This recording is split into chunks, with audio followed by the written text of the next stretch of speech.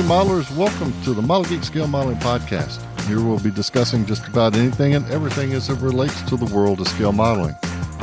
Before we start, I would like to take a second and thank the sponsors for the Model Geeks Podcast: Detail and Scale, Furball Aero Design, and Sprue Brothers, as well as the listeners that donate to make this podcast possible.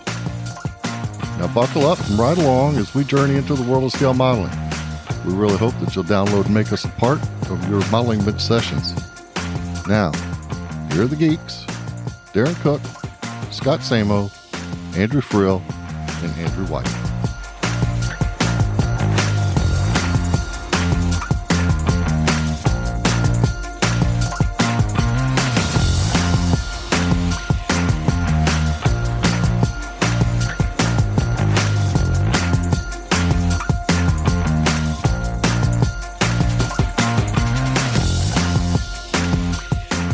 Hello, welcome to episode 28 of the MGPC, Model Geeks Podcast.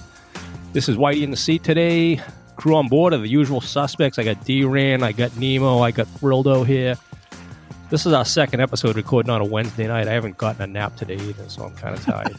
Well, you're tired and grumpy because y'all ended up at y'all end up at the Green Turtle last night? Throwing down beers? Yeah. 2 coldies and we only had a couple. Nothing crazy. Man, I was asleep by like 9:15. You and me both. Jesus. But I got up at 4:30 or 5 or whatever it is. School night, man. So we're ready. All good. So that's good. You're ready to rock on the show then. Hell yeah. I hope you can stay up late because I have a feeling this is going to be a long one. Let's hope This not. will be a good one. I wonder what the listeners think. A long show is good. Okay, man. Yeah. People like a long show. Keeps them at their workbench longer. As long as it's meaningful, right? It's going to be very meaningful. I don't think they trust want me. us just running our chops, just talking. No. Well, that's Nothing. up to you three. Bueller, That is true. Bueller, All of us. Bueller. Oh, man. Hey, so the results of the anniversary giveaway were announced on our last episode, and go back and listen for your name and get in touch with us. We still have a few folks who haven't chimed in to claim their prizes. Hey, I got a message from Brian Vandenbogaard, and he's congratulating Frildo on the pronunciation of his name that I probably just butchered. He picked up a set of Blue Angel decals in the giveaway, and he happens to be a high school buddy of none other than Nick Kessel, one of our club members here locally. Yeah, Jesus, small world, right? Small world of model geek. Small world. Yep. Man. Yep. So, but yeah, okay. If you go back and listen to episode 27, we still have how many, Frill? You have the spreadsheet going. How many guys stand haven't by. chimed Let in me yet? pull it up. Or how many items haven't yet to be claimed? All right. The one of the Furball Blue Angel sheets has not been spoken for yet. One of the Furball F14 sheets has not. Both Sprue Brothers gift cards are still out there, have not been claimed. And the Detail and Scale F18 book has not been claimed. And the 48 scale Tamiya F4B Phantom. Whoa. wow, What? All I'll claim it. Well, Yep. I'm just kidding. wow. So anyway, folks, if you responded to the post, go back and listen for your name. We'll give it a couple days, and then we'll probably post a list of the winners up on our page. That way you can have a little quicker access to who the winners were and get in here and claim your prize.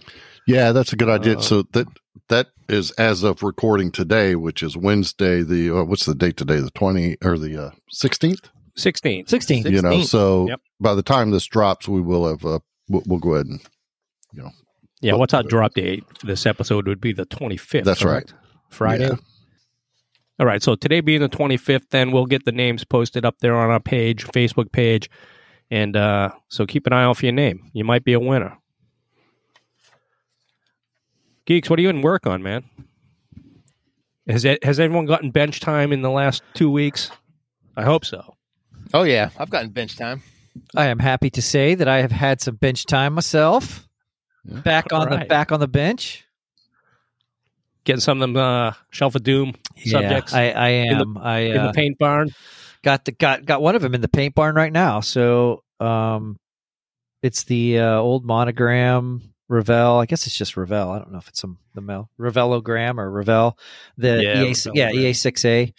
That's a great kit. Yeah, those were nice kits. Pretty nice kit so far. I mean, yeah, of course, got some seams and whatnot that had to be filled, and just the underside is a little funky, but the windscreen fits really nice. And we are in the painting phase. I mean, she is underway. So I've got actually a decent. Don't we have a long weekend? I think we got a long with this. Yeah, man, this weekend.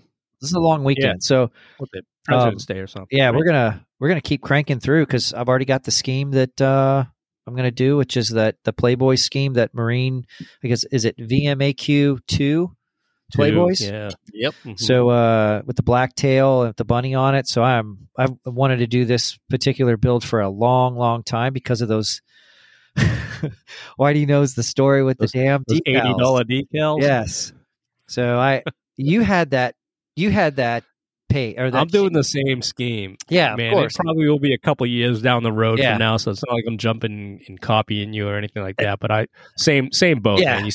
I saw that decal sheet years back when it popped out, and I was like, man, I'm doing that one. Yeah, I saw the sheet a couple times, and I'm like, I'll just buy it whenever. And then next thing you know, you can't find it anywhere. And so Whitey's like, I'm not giving you my sheet. That's the scheme that I want to do. So it was the old Impact decal sheet. So I hopped on eBay, and damn it, if I didn't find one on eBay. And so I got in a bidding war with one other dude. I paid $80 for that decal sheet, which is just insane. But I was so excited. I'm like, yeah. I got the decal sheet. And then like literally a month later, them bastards freaking re-released it. I still bought another one. I was pissed. I'm like, I'm going to buy another one for $20 just because. Man. I actually have. That's so stupid. That'll show them. Yeah, that'll show them, right? So I have two sets of those Impact decals, which are awesome. But I also have one of Furball, the Electric Intruder sheet. So, which is really, really, man, there's so many cool schemes on there. So, yeah, that's what I was going to say, because I got that same Impact sheet because I was going to do the same one. Yeah. But now that I saw that sheet, I went and got that. And I think he has one on there. It's got a black radome with a shark mouth on it. So I think it's kind of cool. He's got a couple of really cool, of course, leave it to Jeff and Furball to do awesome decal sheets and schemes. So, but I am pumped. I'm back on the wagon. I am back building and painting, which I hope makes some people happy, especially me. Good. And we're rocking and rolling through it, and hopefully I can get her done. Really not a whole lot of fiddly bits. I've got them. They're all prepped and ready for paint, sanded, seams done, all that good stuff. So I think I can probably cruise pretty quick through this one. There's not a whole lot of gotchas on this one from here on out. So that's what I got on the bench, which is, sorry to jump in, but I'm excited. I'm excited about this one. Good to know. Frildo, what are you doing? I'm still working on the MiG-23, the Trumpeter 48 scale MiG-23. I have it all appreciated now, and it's ready for. I don't know if I mentioned it last time, but on the horizontal stabs, I went ahead and tried the camo scheme out so that I could get my colors right and how I was going to fade them and stuff. And so it looks good. I got those, and thanks. And I'll get to the underside, and it's a light blue underside. And the Linden Hill, if you ever do a 48 scale MiG-23, I do recommend getting his decals, because in his decal placement guide, he gives you a history of each airplane. And on the back page is the Trumpeter kit forgot that depending on what, I guess, Buno number is on the for the MiG-23, they have stiffening plates that go on in front of the intake auxiliary doors, and he gives you a template for it. Oh, cool. And so you just take it, and that's what I was doing earlier. I was laying some some Tamiya tape on it, and I traced it with a pencil and a straight edge, and I just took it and I laid it on some 5,000 sheet plastic, and then took my sharp scissors and I just cut it and just put it on there, and I'll put that on there as a scab plate. So gotcha. So I got that, and hope to be putting some paint down on it tonight. All right. That's about it. Oh wow, this is all I'm working on. Tonight? do have Probably to, not tonight. We're going to be recording a while here. Yeah, buddy. we'll be here a while, huh? I got to do something to the tracker. I have to fix the antenna mast behind. Now we are going to take a shot, dude. I thought we were past that.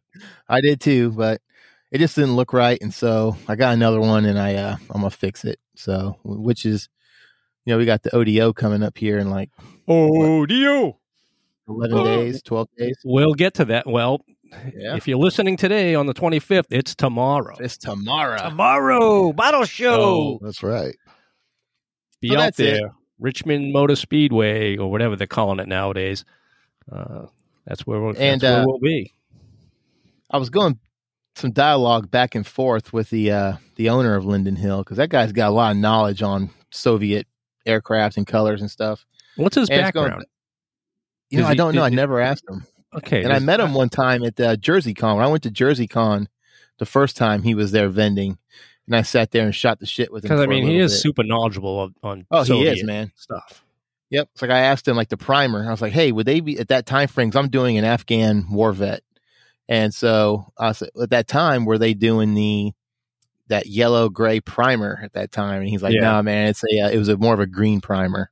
Okay. That they had back then, they were using then. So, and I was telling him, I was like, well, it looks kind of like a Southeast Asia scheme. And he was like, pretty much, yeah, it's what it is. Because if you look at, if it's like a MiG-23, if you look at the top of it with the wings out, it kind of resembles, it's not identical, but it resembles an F-111. And at the time, how were the F-111s painted? Yeah. And that Southeast Asia, like wrapper, or not Southeast Asia, I don't think, but it had like the green, brown, and the other green wraparound. Yeah. PSYOP scheme. Yep. And so I think that's what the Soviets were doing, was copying that scheme. So it's cool. I'm going to do a Red 26. Nice. Is the one I'm doing. So that's it. D-Ram, what are you doing, man? Well, still, I'm still pressing on with the Super Hornet, man. Getting close. Man, that is looking Thanks, good. bud. Yeah, man, you're almost done with that thing. Yep. I've got Ordnance is done, which is your favorite. Oh God, I hate it. I'd rather go. Never mind. Anyway, it's getting close, and I'm trying to get it done for ODO. So that's what, in a week and a half. Like you said, if you're listening, it's tomorrow. But for us right now, as date of this recording, it's a week and a half, and clock's ticking on you. Yeah. Plus, I got to make a trip to Jacksonville in between too. So I'm trying to really push on this thing and get it done. But like the ordnance, I hate ordnance, and God, I put a metric ton on there. Yeah. I think you can get it done, man. Huh? You have it done by. I think you can have it done before. Oh yeah, I think I'll have it done this weekend. It's all fiddly stuff: RBF tags, landing gear doors, seat, things like that. But things that eat up time. Yeah. And I've had just this thing's been. Have you already painted the canopy? Yeah. Oh yeah. Yep. It's all painted. Oh, okay. It needs to be dull coated, but that's it. And yeah, it's been a fun build, man, and I've learned a lot about that aircraft too. I actually picked up. I want to give a plug real quick to Dave Roof at Flying Leathernecks, man, because I picked up some of his GBU 32s and the GBU 38s for this thing, and I did them all up in inert ordnance, Blue Death, and man, those bombs, man, are really, really cool. The detail that's in those, especially in the 32s with the metal nose that's on the front. Okay. Mm-hmm. The detail on those is just incredible. But yeah, it's been a lot of fun, huh? We were over the house the other night checking them out, man. You did a great job painting them up. Yeah, thanks. And just a lot of dry brushing them and everything. That looks really good. Now, I do like how that bracket for the nose is a separate piece. Yeah, that's what I'm talking about. And the detail on that is just incredible. And once you get it dulled up and you hit it with that damn that little silver pencil, and just a little bit of, oh man, it's nice. Looks really, really good. Now, you painted them up as inert bombs, as you said. What color blue did you roll with on that? Oh, that blue. Oh, hold on a second. We'll start up again.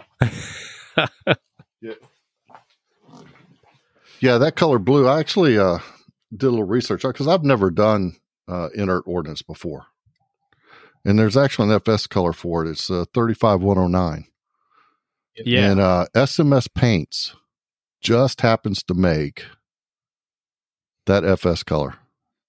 Wow. Well, there you go. They got to be the only ones that do right now because MRP does. And do they? And they call it Aggressor Blue. I just happen to have a bottle of it. I bought it for another project. I bought it as Aggressor Blue. So I looked up in there. I saw the 35109. I said, "Oh my God, man!" And it was perfect. It's a great color. Yeah, there you go. International Blue, right? So with MRP. Okay. There you go, folks. 34109. 34? No, 35109. 35109 if you're going to do Blue Death. Yeah, worked out really good. So I did the same thing on I made the AIM 120s into a Cadam 120s and the AIM 9Xs into Cadam 9Xs and painted the blue, which was really simple now because it's just gray and blue. That's all you have to put on the damn things. All right. It's MRP 238. There you go. They call it International Blue. Good to know. I have a box of Dave's Flying Leathernecks, the practice bombs. Practice bombs, yeah. And, and I was like, man, what color blue are those things? That's it. That's all you see those things in. Is that blue? I need to get some of those too. Those are, if I would have had some of those, I would have used a Murr. I just loaded it up, put it out there on the wing. Yeah. That would be cool. Those things look funny. Because I mean, it does. It's like it looks cool, but it's funny at the same time. Yeah. So this aircraft is actually aircraft 302. It's Buno number 168914 from VF-87, and they shot down a Syrian Su-22 fitter back in 2017. Okay. So that's the aircraft. It's got the kill marking on the side. But at a side, instead of doing it up in, as it was, Whitey, you talked about it with your F4 you did from Southeast Asia. I forget who the pilot was had the MiG kill. Colonel there you go. And you didn't want to do it prior to because it didn't have the MiG marking on it. If you're going to do a MiG marking, you had to do it after. Well, it's kind of the same way. So I figured what better way to do it than like it's sitting at Fallon off deployment and it's getting ready for its next deployment, sitting there with its Blue Death on it and going out to the range, to do, Well, that jet will probably keep its kill marking on it forever. Yeah. Well, yeah, it's already changed. Nowadays, it's already changed modexes. It's not 302 anymore. I think it's 410 or something like that. So, and it's still got the kill marking on it. Yeah. Oh, sure. Yeah. They'll keep it with that bureau number forever. So it was like when I did Fast Eagle 102 for my VF 41 F14, the Gulf of Syria shoot down. Syria. Yeah. Thank you. I did it for the right before it was launched. Yeah. So that's how I did it. So it was before. Yeah. See, and did it pain you to not put that kill marking on there? It did. And like the next one I want to do, my X14, is I want to do the VF-32 MiG killer for the next Gulf of Syria. Sidra. The Gulf of Sidra shoot down. But I can't I'm not a fan of the paint scheme. And they give you options to do a CAG bird with the black tails, and that kind of looks kind of cool. Yeah, that wasn't the airframe that did the actual shoot down. So I'm just like, I don't know what I want to do. Hey, real quick before we go on, I want to give one more quick shout out here, and that's to Mike Reeves at Phase Hanger. So I ended up ordering my TCTS pod from him, and it's one of Rich Van Zant's Flightline resin TCTS pods, which is a great pod, by the way. Yeah. But it came in a dual pack, and the pitos were broken off of it. And Mike, just being the consummate professional that he is, man, he replaced them without batting an eye. And sent awesome. on the way. Good so, dude. Mike, I really appreciate it. And boy, that's great customer service right there. He's a hardworking guy out there with that pouring resin. Yeah, I mean, yes, he is. What is that? Now, what is that pod again? Just for the uninitiated. The TCTS pod. It's a telemetry pod, basically, is what it is. So it goes out on the wingtip, whatever station that is, 1 or 9, I think, on the Super Hornet. Yeah, and it sends back all the telemetry back to the tax range and records everything. They can look back at all the flight data, flight parameters, shots. If it. You remember Whitey in Top Gun when they're in the tax pod and they're talking about, gutsiest move I ever saw, man. Yep. And you could see the two things that's from the TC, that's from the pod. Right. use that data to Yeah. build that stuff. Roger That's that. it, man. I'm familiar with what it is. I'm just filling in Sorry. the non-initiated. We actually carried those on a P3 one time doing a dead out of San Diego, and I had never carried one before, and I was like, back end guy stuff. So I was like, all right, but I have to know, like, okay, what's the drag count on that thing because it's hanging off the wing. And I don't even think we had one. I don't even think we had the list, the drag count listing in our pub. And I don't know. I think we just made up a number because it's pretty negligible. If you guys were getting involved in any type of operation or anything that was going on out there with those guys, when you showed up as a P3 and everything you were doing was going right back to the range. So some fleet debt we were out there doing, so running around with the boats and all that. Yeah. All that Navy stuff. Cool stuff, man. Cool stuff. What about you? Awesome. What about you, Whitey? What am I? Yep, I've been getting a little bit of bench time in the last couple of weeks. Still cranking away on the Kitty Hawk FJ2 Fury. With the Caracal decals I'm going to put on there for a local Pax Bird, all blue type of deal. Easy paint job. I got the wing assembled, attached, and the horizontal stabs in the rudder from Hypersonic Models. Another hard-working resin pourer, Jeff Kubiak. Man, he makes some great stuff. The rudder and the horizontal stabs just fit perfectly. I saw that. It looks good. Took them off the pour stab. And the way he does his pour stabs, it's like paper-thin attachment. So all I used was an X-Acto knife to cut them free. A little bit of cleanup with the sanding stick, and those things. The rudder in particular is attaching to the vertical stab of the kit. And, so you would think, okay, it's probably going to be a little bit of, fudge factor going on here. But nope, it was like clicked into place practically. And then the horizontals, they just went on and perfect fit with those things. So happy with those. Looks good. I'm happy for you. I'm being a Kitty Hawk kit, and it's going together so well for you. Yeah. Oh, thanks. And it's something I, for myself and for the listeners, that I'm going to start doing whenever it's my turn in the seat here, is I'm going to throw a little history about what I'm building. And so that's what I'll do with this. So it's an FJ2 Fury. It's going to be a Pax Bird. And then coming off of the Caracal decals, it's bureau number 131937, Modex number 937 on the nose. That's typically where they pull a Modex number from, right off the bureau number, right? So this thing, according to the JoeBauer.com site, Modex 937 was built as the 11th production FJ2, but they redesignated it a YFJ2 when it was sent here to PAX, to the Naval Air Test Center. It was spent its time here as a systems test aircraft, and then after it was done, they sent it off to the Naval Air Reserve Training Unit out in St. Louis, Missouri, where it finished up its career. The site doesn't say exactly where it ended up. I mean, the boneyard, obviously, but what year and all that stuff I couldn't find any info on that. But, me being a history nerd, that's what I like to do is I'll usually research what the heck I'm building and find out a little bit of its history and pass it on to anyone that gives a rat's butt. All right, next up is going to be the news, the geek news. But before we roll into that, I'm going to turn it over to our sponsor, Detail and Scale. I've been using their publication extensively on this FJ2 build that I just spoke of. If you get a chance, get that book if you're going to build these FJ Fury kits. There's not a lot of research out there on these things, and these guys got them all covered from the FJ2, the FJ3, FJ4Bs. So take it away, Rock. Hey there, Model Geeks. Rock Rozak of Detail and Scale here, talking about our latest book, Colors and Markings of the F-14 Tomcat, Part 3, Prototypes, Tests, Evaluation, and Adversary Aircraft, by Bert Kinsey and yours truly. The book covers the 12 pre-production aircraft, all of the test and evaluation units, and the use of the Tomcat as an adversary aircraft. Almost half of the book is devoted to the 3 official paint schemes seen on the F-14, and a detailed look at the standard markings used, including a complete stenciling guide. The printed edition is $23.99, while the digital editions are $14.99.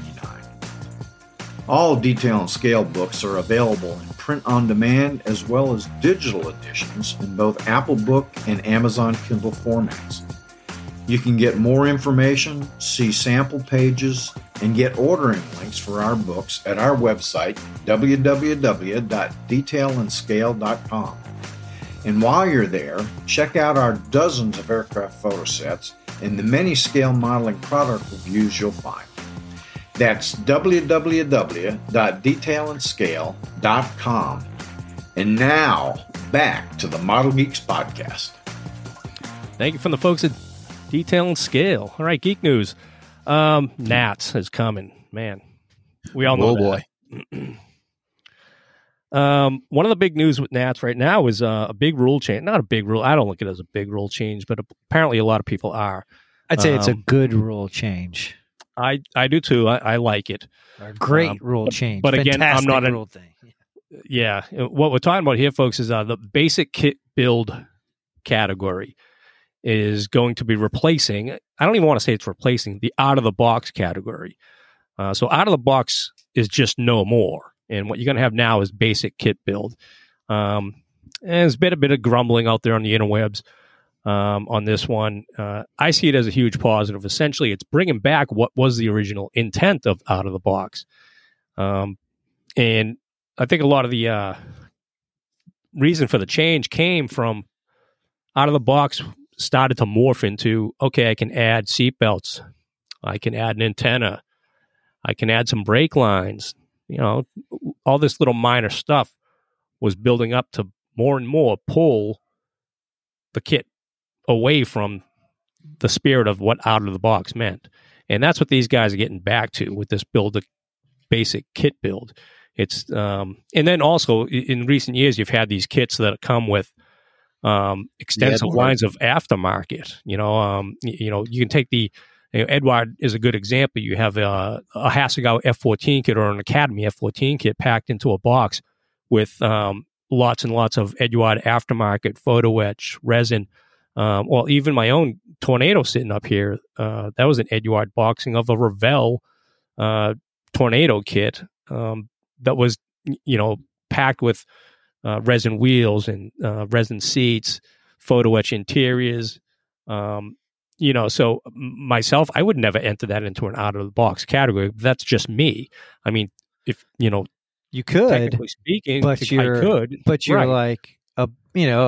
you're like, hey, just like most of us are like, like the spirit of out of the box to me was always just plastic, And, amen. No, even though they say, oh, you can do seatbelts. Nah, I mean, out of the box is just, to me, it was just again, like the title implies, basic kit. It's just a plastic, no photo etch. And so, there are a couple of shows where a couple of folks were bringing in those big Eduard builds. It didn't sure look like out of the box, because it had 20 pounds of resin in there. Yeah. I think a lot of the griping may come from right now, like, where, however many amounts, July is Nats, right? And if you've been in work on a kit that you intended to put in the out of the box category and you've added, perhaps some seat belts or, an aerial, or if you have a kit on your shelf that you, had built a couple of years ago that you plan on bringing to this upcoming Nats and entered it into out of the box because, you've followed the rules from last year or the year before. Now that doesn't apply, so you have people grumbling there like, oh, I have this kit that I was going to bring. Now I can't bring it because, I've added what was allowed before. Again. Yeah. I mean, oh, well. Yeah. Yeah. Rules are the rules, man. That's how I look at it. That's how all four of us probably look at it because we're, oh, well, that's it, move on type of, exactly right. That military mentality that we've had beat into our heads makes us go, Roger that. That's the rule now. So this is what we're doing today. It's probably going to change tomorrow, but guess what, guys? We're doing this today. Absolutely. I mean, we've all been there, sort of. It's adapt and overcome type of thing. And why do you? I think I think there's some unwritten rules here that, like, again, lots of folks get it, but it's sort of I guess it's kind of by the letter of the law before with the out of the box, you could put your Eduard kit in there. But is that, again, we all very quickly were like, yeah, but we don't want to be that guy, like, putting in. And again, it's definitely not the spirit of the law, and I think that's what we all try to look at is what's the spirit. And so I applaud the folks, IPMS, leadership to go ahead and change that. And I think it's great. I mean, I don't ever put anything in out of the box or basic kit build, but it's again, I think this was a good one. This was a good change and fully support it. And it's, I think good so. times. Yeah. I mean, I think the challenge for me would to build something out of the box. Yeah, no kidding. I don't know how many times I've sat here, opened up a kit, roll into it, and then next thing you know, I'm loaded. Well, I just your intruder is out of the box. Yeah, your EA6A that's basic kit build. There's nothing aftermarket in that. It's plastic out of the box. Well, I'm going to put the remove before flight tags on it. There you go. That's the only thing, because I just love those. I think it adds so much. So almost every U.S. aircraft I build, modern, jet, is going to have RBF tags. See, I do feel that even basic out of the box, you should be able to add stuff like that. I think you should be able to put an aerial on there or remove before flight tag. I think that should be allowed. It doesn't really. You're not scratch building anything. You're just adding. Yeah, but it's the details. It's the details that matter. So like being able to replace antennas and putting seats and seat belts and all. It adds to the overall effect of the model. Yeah, I guess once you open the door, where do you stop? Exactly, right? It's a slippery slope. Yeah. And I, not to switch gears, because we can come back to this one or this topic I'm getting ready to throw out there, is the sort of that. So I won an award at this particular model show, say a higher show, and then I enter it in a lower show, and that's we could spend a whole show on that one. But to me, that's another one where I wish the IPMS rules were just a little bit more clear on what should you, because sometimes it's kind of gray. Yeah. But I think we all agree, like, if you win something at Nats, you don't enter it ever again. Period. Yeah, it's done. Regardless it's done, regardless of category, right? If you have, that would be me. I mean, that's, again, I'm the same way. I'm going to go spirit of the rule. I mean, you don't want to trophy hound too much. No. I guess, I don't know. Nope. I'm with you. But so I came across the grumblings and stuff like that. There was a thread on the 2022 IPMS Nationals Facebook page, and Jim Clark, the aircraft head judge who we met last year at Vegas, he had a good response and broke it down Barney style for everybody pretty much. But some of the highlights were, he says we have created a basic kit build category to try and save the spirit of the rule, which is to build what came in the kit and not a kit that has all the modern conveniences of resin, photo etch, and associated aftermarket that's commonly available. And he's saying all BKB, basic kit build, is trying to do is get back to the basics for those who want to build that way again based on a falsehood of needed extras to win. Because that's where the adding antenna wires and seatbelts came from. People were under the impression that, well, I'm not going to win it out of the box unless I enhance it some. And again, once you start adding anything, it's the slippery slope starts. And, absolutely. And then next thing you know, you're way away from what the intent of the original out of the box category was, which is something I guess the membership screamed for way back when. I don't know the entire history of out of the box. I'm sure there's someone else there will drop us an email laying it all out for us. But but I like the BKB. Me too. Who knows? I may even force myself to build a basic. Yeah. All right, for our own. Speaking of building, the A4 group build. Here's a little update on that. Currently, we have 146 members participating, and some of the noted, man, there's some nice stuff out there right now on our page.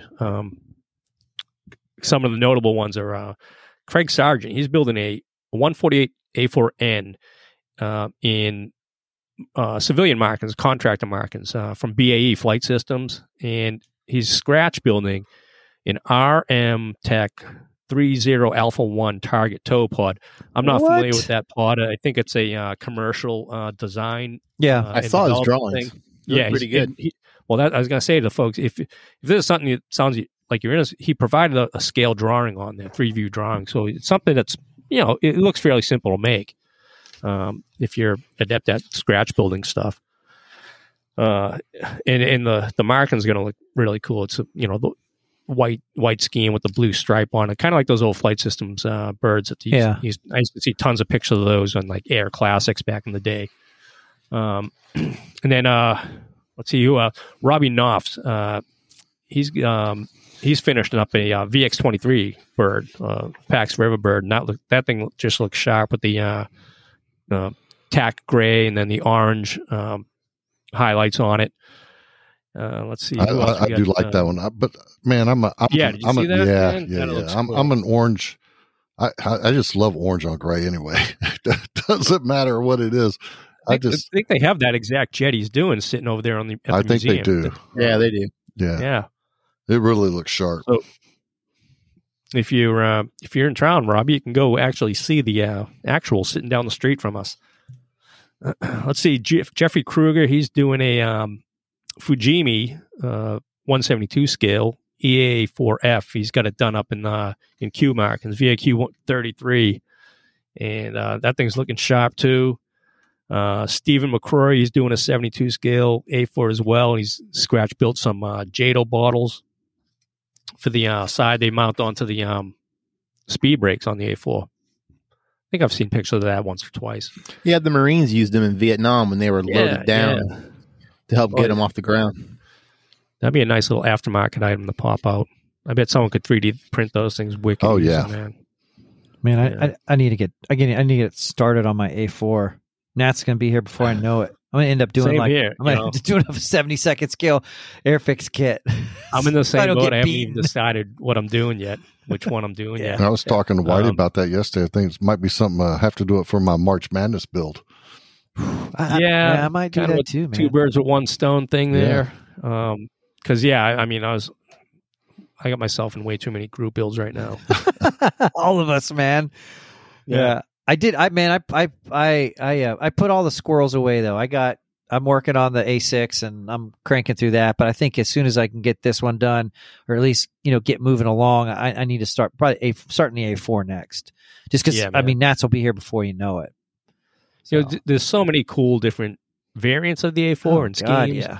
But that's where I'm at. I was like, man, I can't. I know I can't decide. I have several I want to build, but I can't decide which one I want to bang out to bring with me. Lastly, I'm going to touch on Callum Gibson. Callum Gibson. He's doing an Argentine A4C. Cool. Done up in Falklands colors, and get on there and check out his paint scheme. It's awesome. He's got decals going on it now. By the time this thing drops, he's probably done with it because he's really cranking away on it. But I love Falklands War stuff, and the Argentine A4C is one I would definitely like to do. Again, I don't know why Hasegawa doesn't keep that kit available to the public. I mean, you can find them on eBay occasionally, and they go in the close to $100. I don't know. Scott, Daddy Warbucks over here, he sold one. How much you make off that thing, man? Man, I sold because I had the Falklands. You bought it box. At that sale. I did 20. I bought it for like $20 or $25 free, and I bought like 7 of them because it was. Jeez. I had the Falklands, New Zealand, Kuwaiti, the Argentine, and there were a couple others that I picked up for $25 each. And then I sold them all for like $130. Oh, and now I'm all buying them back. Yeah. Yeah. Now I'm all buying them back because I feel stupid for getting rid of them. Oh, man. The only one that I'm still searching for is the Argentine and the what was the other one? What was the other one I was looking for? It might have been like the Venezuelan, maybe. There was one other kind of funky one that I'm looking for, but yeah. Sure. Anyway, there were 2 that I got the Kuwaiti one back. I got a couple of the Top Gun adversary birds back. Got the New Zealand one back. Did you pay? I just pay more than $1.30 for them? no. Okay. Well, they just need my money. No. I these were all, like at Nats. I picked up 2 for $30. Almost free. One was 30 and the other one was 35. Almost free. Yeah. That was I literally walked in and the rear plane detective was sitting right there and I walked around the corner and I saw 2 A4s and I whoop snagged. Those are my first 2 purchases at Nats. Yeah. It's cool. Anyway. That guy's always good for deals. Oh my goodness, yeah, man. I ended up spending like $400 or $500. Good Lord. Nice. Airplane, yeah. My first Nats, not the first Nats I ever went to, and when I met Whitey and Frill, but the next one, I spent like $2,000 when I was there. It was just Christmas every day. I was just like going nuts, man. Daddy Warbucks. Yeah, no kids, no kids. Yeah, no kids. Anyway, sorry. All right, so A4, that's the update on our A4 group build. Did we even come up with like a cutoff date for that, or can people still just jump in? No, they can jump in. I know. I see people. I just approve. Yeah, no, they can jump in. The only thing is it's over at Nats, so we'll shut it off, and then okay. If you're going to be at Nats, bring it so we can put it in the group entry. And that's what I'm hoping to see. I mean, I hope a lot of people jump in the group build just to be building something, take part, and share their pictures of what they're doing. But then, in the end, I hope a bunch of people show up out there in Omaha. And, is that going to be freaking awesome if we have like 100 A4s like cool. Sitting on the table? Damn, that would be cool. Are we going to buy a table for that? Yeah. How's that work? No, I don't think you do. I think that's a category. Okay. Yeah, it's a category. Okay. Well, either way, folks, if you're doing them, you're going to be in Omaha, bring them with you. Absolutely. We want to see you work up close and personal, and I think just seeing a bunch of A4s together like that would be cool. It wouldn't be the first time either. I want to say one of the Nats down in Hampton had a A4 display only table. I think it was sponsored by your buddy Gil Hodges from Jack's. And there was like, a couple hundred A4s just, and his was, I think they were all 48 scale. Yeah. Yeah. Yeah, I remember that display. Yeah, that was cool. All right, new kits, man. I mean, the hits just keep on coming with the new kits. Man, don't they? Here we are. We're recording today. By the time this thing drops, there's going to be more new stuff out there that we don't even mention. So it's like we're always playing catch up when it comes to the new kits because they're just coming out so damn fast. But irregardless, some of the highlights out there was. But the hobby's dying, right, Phil? Exactly. Yep. That's what I'm told, anyway. Hobby's dying. Find something else to do. And that's what's the first one on the list, man. That is going, ICM. Yeah. God dang, that's going to be huge. Yeah, they continue to impress. ICM does with. They got this 135 scale CH-54 Sky Crane. Yeah, man. Yep. Well, that's crazy, man. Here's some trivia for you. I got bored earlier today, and is that the name of this aircraft? Because when I looked at the box cover, they call it a CH-54 Tarhe. Has anyone ever even heard that? I don't know. I think the Tarhe was the Army designation for it, and the Sky Crane was the civilian designation. Okay. Whoa, Frill. There you go. Pulling out the knowledge. So I got curious about what a Tarhe was. Do you know what a Tarhe was? Did you go there? Did you go no, that I deep? didn't go and see what a Tarhe was. Well, it's not a who or a what. It's a he. So I guess Tarhe was the leader of the Wyandotte people in the Ohio country. So hi to all our Ohio friends out there. Wow. It makes sense. His nickname was the Crane. Oh, there you go. So, it makes sense. The Army names all their helicopters after Native Americans. Right. Yep. There you go. So that's his nickname. See, look at that, man. Model Geeks making people smarter. Yeah. I had to Google that, man, and there it was. And I was like, oh, it makes total sense why they call him that. Speaking of Googling, so this is like totally off the subject. Did you guys... Sorry, Gabe, I love you. But what word did he use the other day on our text? Didn't he use like some? I was Oh. like, I'm pretty good with English. I can speak more gooder. But he used a word, and I was like, what the hell is that? So I had to Google it, and then when I Googled it, in the definition there was a word that I was like, why Oh, are it was they? sycophant. Yeah, I was like, okay, that Yeah. was. I have not heard that in a long time. What- I'm like, way to Mhm. go, Gabe. What was it? Sycophants. Oh, all right. Yeah. Yeah, Yeah. not in my vocabulary. Anyway, Gabe, That way to Texas go. School system. Not Ga- something you really want to be. No, Gabe making us smarter. And yeah, that was anyway, it was just totally off the Yeah. subject, but man, I was just like, damn, man, that's excellent usage of the old L vocabulary. So hey, real quick, the Sky Crane. What was the scale of that Sky Crane that won Best 40. in Show there at Nats? and 48 Vegas? scale. 48? That was 48. 48. Scratch bill. Yeah, scratch. That was Randy 48. It was Rothar. It huge. was. I can't imagine God, the size of this thing. I wish they would have I wish someone would. I wish they would do. And it's CH-53? ICM. No, the 54. No, I'm saying you said I wish they would do, and then I blurted out Oh. a 53. God, that would be I'd like crazy. to see. I mean, I can see ICM probably re-releasing a 48 scale version of this thing too eventually. Yeah. But I mean, yeah, they're rolling with the 135 scale. You know, I mean, so that's just giant, though. Why would they do that? I Yeah. could see them doing a 148 scale. I'm wondering what the reasoning was behind doing a 35th scale. I mean, just because it's Army, so you're going to associate it with tanks, yeah, maybe. figures. I don't know where one would display that. Yeah, where are you going to put that? Yeah. From the ceiling. I guess from the ceiling with the howitzer. it would be hanging your from it. ceiling fan. Yes. God, it's going to be Oh, huge. Yeah. I bet it's going to look pretty Oh, I cool, though. bet. Yeah. Yeah. No doubt.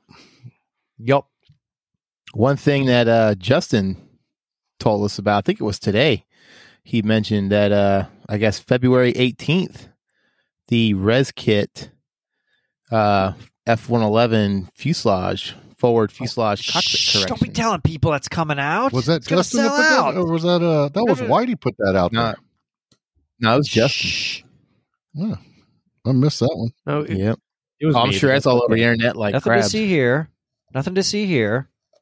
Move along. Move along. So yeah, what that thing is going to do is correct the deficiency in the Hobby Boss line of Yep. 111. Yeah. If whoever sees it first on Sprue Brothers, just buy 4 of them or 5 or whatever, Well- because I'm sure we're all going to want. Who doesn't want I've one? already Your talked to question is Gordon. Your question is what version, because they're doing it. I want the F111A/E, F111C, F111D, FB111, EF111, and then finally F111. So they're doing all the cog, because you know who had a hand in helping these folks Oh, design I think this? we know him. Our very own. Yeah. Mr. Jim Rotremel. Retro. Come on down. Yeah. So, yeah, Mr. 111 man himself. The so- man, yeah. All right, ICM. Getting back to them real quick. One of their other kits that I'm pretty jazzed about coming out is the Bristol Beaufort Mark 1 and the 1 Alpha. And also, here's one my dad went nuts over. He loved Japanese stuff, and twin engine torpedo bombers right up there, top of his list. 148 scale Ki-21 Sally. That's going to be cool. Yeah, they're going to do it in 48 and 72 scale. Cool. I know So yeah, I mean, great stuff coming. A lot of I'm really stoked about the Squid Game figures. Oh, I see. That was next on my list. There you go. Have you watched that Yeah, series? it's messed up, man. It's No, I messed up. Oh, it's I messed. have not seen it. Oh I yeah, haven't it's seen it. Oh, it's Nope.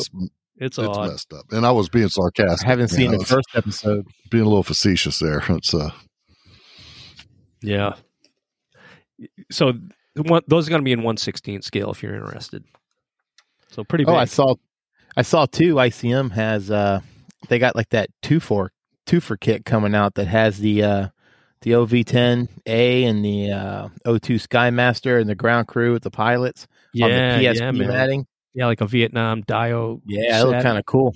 That's awesome. If I think someone would do They're doing a The few re- with the like revetment? World War II stuff too. Yeah. The revetment thing. Yeah, like a NAM version. There was a guy who was texting me a while back because he was going to 3D print some of those things. And I don't know. I just stopped hearing from him. He had a prototype done up. And, I sent him gouge on the measurements and all that kind of stuff. But yeah, for you 3D printers out there, Vietnam revetments, if you've never seen them, just Google any Vietnam F-105 photo. You're going to see an F-105 sitting in these things. Because that's my plan. I'd love to do a diorama with an F-105 or a 105G sitting in a revetment, getting ready to go. Cool. Yeah. But I have this, not even resin. What the heck's it made out of? Like pottery, or it's clay or something. It's heavy as shit. Clay, right? Yeah. It's Caliche. Yeah. Well, it's, whatever they make, it's like clay tile, man, and it's half of it's broke. It's old. It's been kicked around. I think I got it at the Firehouse sidewalk sale one time. Oh, the Firehouse sidewalk sale. Yeah.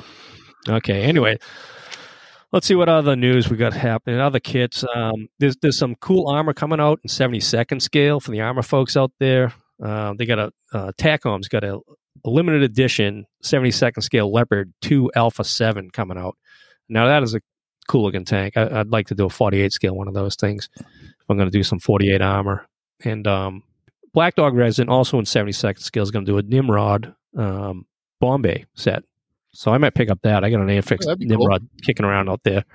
So, Darren, what you got? What about I posted this this morning. I believe it was this morning. It was yesterday. The Great Wall Hobbies releases. They're coming out with a couple new kits there too. One 144 scale B52G, and actually the one 72nd scale F14. What is it? A D? No, it's a 148 Bravo? scale. 148 scale F14B. No, I think it's Is it? 72. Sure. Yeah, look at the box, the kit number. Oh. It's like 72. Because I thought the same thing until I was corrected last night by Whitey. I'll be honest with you. If it's anything like their 48 scale, I really didn't. That was probably my least excited one coming out was the F14. But the one that I'm really stoked about is the F15. The F15E that they're coming out with. And then their SU-35 Flanker E. Now, the Flanker E is 48 scale. Yeah, so I'm really... What's the F15E? Is the E model so 48 scale? 48 scale, I believe. I'll double check that. The E's, they've had the E out for a while, though. I've got one. It's really, really nice. And they've got... And then the 32nd scale P40. Oh, that thing's just going to be crazy. Yeah, that's going to be cool. Yeah, but I thought the F15, it was their 48 scale F15, if I'm not mistaken. Why bother when you have Tamiya's? No. Speaking of new stuff, then you guys buy anything lately, man? I was went by Darren's house the other day, Frildo and I, to do some photo shoots of some of our models, and I picked up the OV10A from him that he ordered up for us, and from again ICM, and I finally got a chance to sit here and bust it open and take a look at it. It's a nice looking kit, man. I ordered a bunch of crap. I ordered the Tina. Ordered or received? We'll cover what ordered. we got. I ordered a bunch of crap. But one of them was pretty cool. I got that new the ICM, the Late Cobra, but I got the one with the helicopter pilots and all their gear.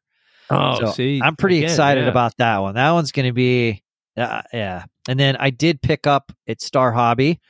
Thanks for carrying all the cool Tamiya products. But I picked up a bunch of new lacquer metal paints. So like silver, aluminum, flat aluminum, gunmetal, light gunmetal. You're going to love those, man. That LP11 silver, that stuff goes down like butter. Oh, it's great. Yeah. So I'm pretty pumped about that. That was what I picked up this past couple weeks. So excited. Awesome. All right. Frildo, Darren, y'all blow any money? Nothing? Good. No, I'm saving up for ODO. Tammy a putty for me, and that was about it. I got to do my $40 in raffle tickets, and your damn raffle. The crazy part is, so was it Nats? No. It was PenCon. Yep, PenCon. So Darren, as we all know, is the raffle hoe. And I could spend $100 on a raffle and I would win a toothpick, maybe, if that. But man, you won, you started bringing over all the kits. You won, and what'd you spend on raffle tickets? Like $40? $40. That's all I ever spent. And how many kits did you get? They were nice kits too. They're all to Tamiya kits. 10 or 11. And they were all Tamiya kits.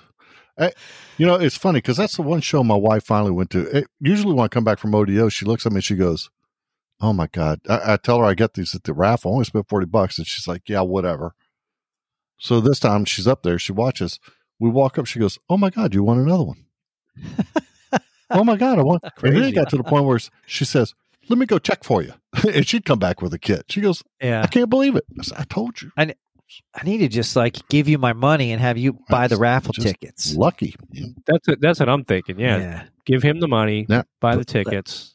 Let's put the Darren charm on it. Around. Now I'm going to get the ODO. I'm going to start walking up to the thing and they're say, "Nope, turn around." They're not even going to let me put my money in the thing. No, all the other people who are buying raffle tickets, they're they're going to be like, "Hey, goddamn, keep putting Darren winning everything. What the hell?" Oh man. Yeah. Maybe they won't say that. Maybe not. Particular way, but How come Darren always wins all the prizes? I never win nothing. Damn it. Oh, come on, guys. Let's go to Chewy's. Yeah. Sorry. Yeah, margarita. What? One other thing I got in the mail today, or yesterday rather, Cat 4 resin.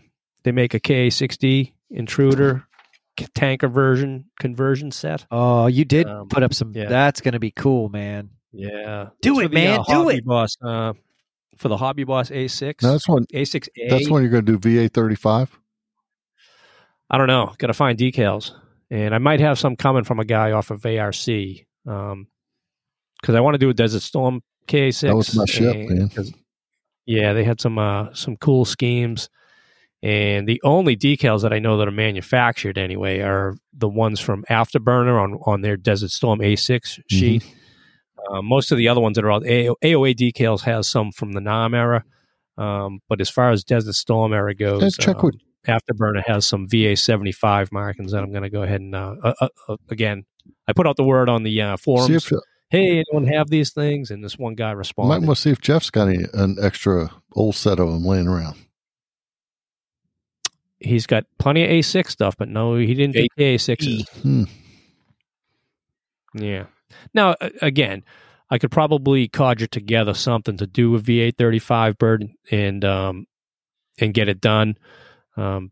Whatever. When I get to building it, I'll look into that. But Cat 4 resin, they make some really nice stuff. It has to be Desert Storm, man, because the Green Lizards too, man, back in off the Enterprise, the CAG 11 back in the 80s, that was cool too. Especially with the CAG 11 with the dice, emblem and all that. Yeah. And Gabe sent me some photos of some of the West Coast birds. Yeah, that's from Desert West Storm. Coast. They had they had like the ID bands on the tail section that looked pretty sharp. The VA 196 main battery, that big orange stripe, and then I think the Green Lizard, as you mentioned, they have a big green stripe on there for their markings. But looking at it, though, it's they're made for the Hobby Boss. It says for the Hobby Boss kit, but they don't specify whether the A6A or the A6E. So I got digging around a little bit of research, and the K6D photos all show them with the perforated speed brakes, and that's, and of course, no tram turret as well. So the A6A kit that Hobby Boss does comes with the perforated speed brakes, and of course, no tram turret. So yeah, see, and those and I have one of those. Those were the old steel wing, birds before they re-winged them, right? So, yeah. All right. Other news, shows and contests. As we mentioned at the beginning of the show, if you're listening today, it's the 25th. Tomorrow, the 26th, down in Richmond, is the Old Dominion Open, kind of what we look at here in Region 2 as the kickoff of the show season. And it's a big show. It's grown over the years, and we're excited about it. We're going to be there. We'll have a table set up, and as well as our club table, too. We'll be hanging out with them guys. Come by, say what's up. I'm probably gonna, I don't know, judging. I'm probably gonna jump in and do some judging. So I don't know if I'm gonna hit the Mexican joint. Maybe we could go early, get an early lunch, and get back there for judging. There you go. We can do that. I don't know. We'll see. We'll play it. Yeah, we'll play it by ear. But I agree. Like, with PAXCon coming up, just and helping out the fellow shows. I think that's. I think we're all more than happy to participate. Yeah, man. All good. Other notable shows coming up, we've talked about them before in the last episode, is April timeframe. April 2nd, we got MosquitoCon. April 16th, Model Classic right up the road in Fairfax. And then, let's see, I have April 3rd, a Sunday show, kind of an oddity, rarity. BuffCon 37 is happening up there in IPMS Niagara Frontier. It's happening at the Knights of Columbus Hall. And that come in via email from Jeff Keenan. He shot us an email, wanted to put the word out on that one. And then April 10th, Region 1, Down East Con, up there in our old home state of IPMS, Southern Maine. That's down there at Saco. Frill, did you ever make it to that show when we lived up there? Nah, man, I was deployed. Yeah, I made it once. And then any other time, same thing. I was always gone. I remember you sent me the picture. Yep. With your awards and your money. Yeah. Your filthy money. Money? I thinned the stash at that thing and made some good cash. I was practically giving stuff away because I was getting ready to move, so it was like, I can't bring all, it was like boxes and these things. All right, then. So that brings you up to April. And then, of course, we talked earlier about, Nats is obviously coming up in July, 20th to 23rd. Out there at Omaha, sponsored by the Fort Crook IPMS USA chapter. I really dig their logo. I was looking at their page the other day, and they got a big RC 135 on there, which is, of course, Omaha, right there, SAC and Stratcom and all that kind of stuff. All those cool 135 variants out there, and of course the Navy E6 rather, not EA6. Used to dead out of there. It was a fun place to go. I'm looking forward to going back out there. But anyway, registration went live back on February 1st, and I believe it continues right on up to the Friday of the show. But as far as online registering, you want to do that early as possible. Anytime after June 2nd, it goes up. Yeah, so going back to the Nationals, if I could give out a quick plug, we're going to be doing a seminar. We got that official word from John Bernani today, man. So what are we doing? So for the listeners what are you out doing? there, what am I doing? Yeah, okay. Because I'm not doing it. What am I doing?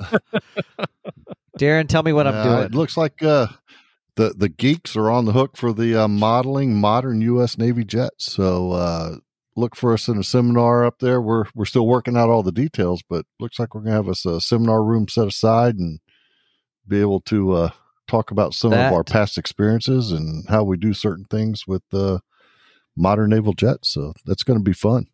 It'll be awesome. Looking forward to it. It'll be good times. Yep. That sounds good. Should be fun. All right, folks. So those are some of the shows in our neck of the woods, IPMS Region 2. Let's see. And, if you're looking for a show in your area, get on the IPMS USA website, take a look at their events calendar to find a show near you. And while you're there, check out the club listings as well. If you're not in a club and you're looking for one near you, that's a good place to start. Lots of benefits to having a club to hang out with every few weeks. And we'll talk about a little bit of that in our main topic later. Being part of a club's really beneficial. I apologize. Here it is. AMPS 2022 International Convention is Thursday, April 7th, 2022 till Saturday, April 9th, 2022. Wow. Okay. 2-day Newport News. Yeah. Wow. At the Marriott. We'll have to shoot Center. down there. We're going? We need to go. And it says AMPS judging training. We should go. So I'm on their website. I got a tank. I got 2 tanks. There you go, man. One is out of the box, and the other one is not. Unfortunately, that one I might have to miss. We'll see. What? What's more important than models, Yeah. man? Uncle Sam might think I need to go overseas for a little bit. I got so, a thing or two to say about that. yeah. Oh, on their announcements tab, it says AMP's judging training is online. Oh, Yes. So that might be something worth for us to check out. I'm not judging armor anytime soon in my life.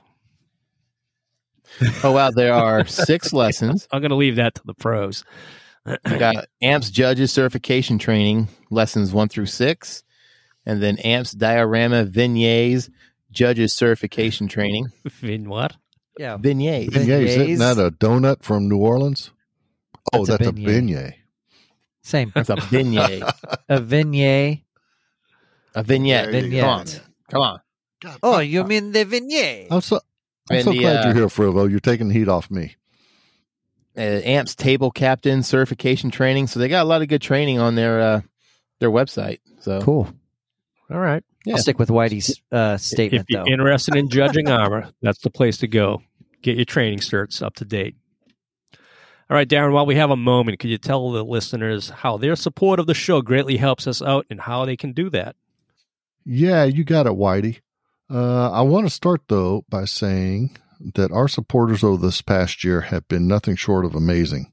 It's been those supporters that have truly made this podcast possible, and all 4 of us thank you.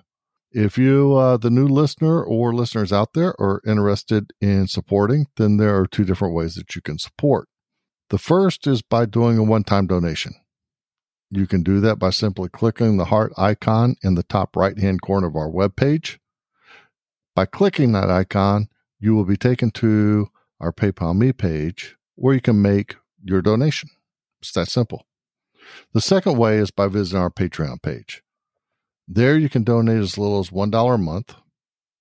And I want you to know that any contribution helps to offset the production of the cost, and it is greatly appreciated. I also want to take a second to remind everyone out there that there are other scale modeling podcasts out there for your listening enjoyment.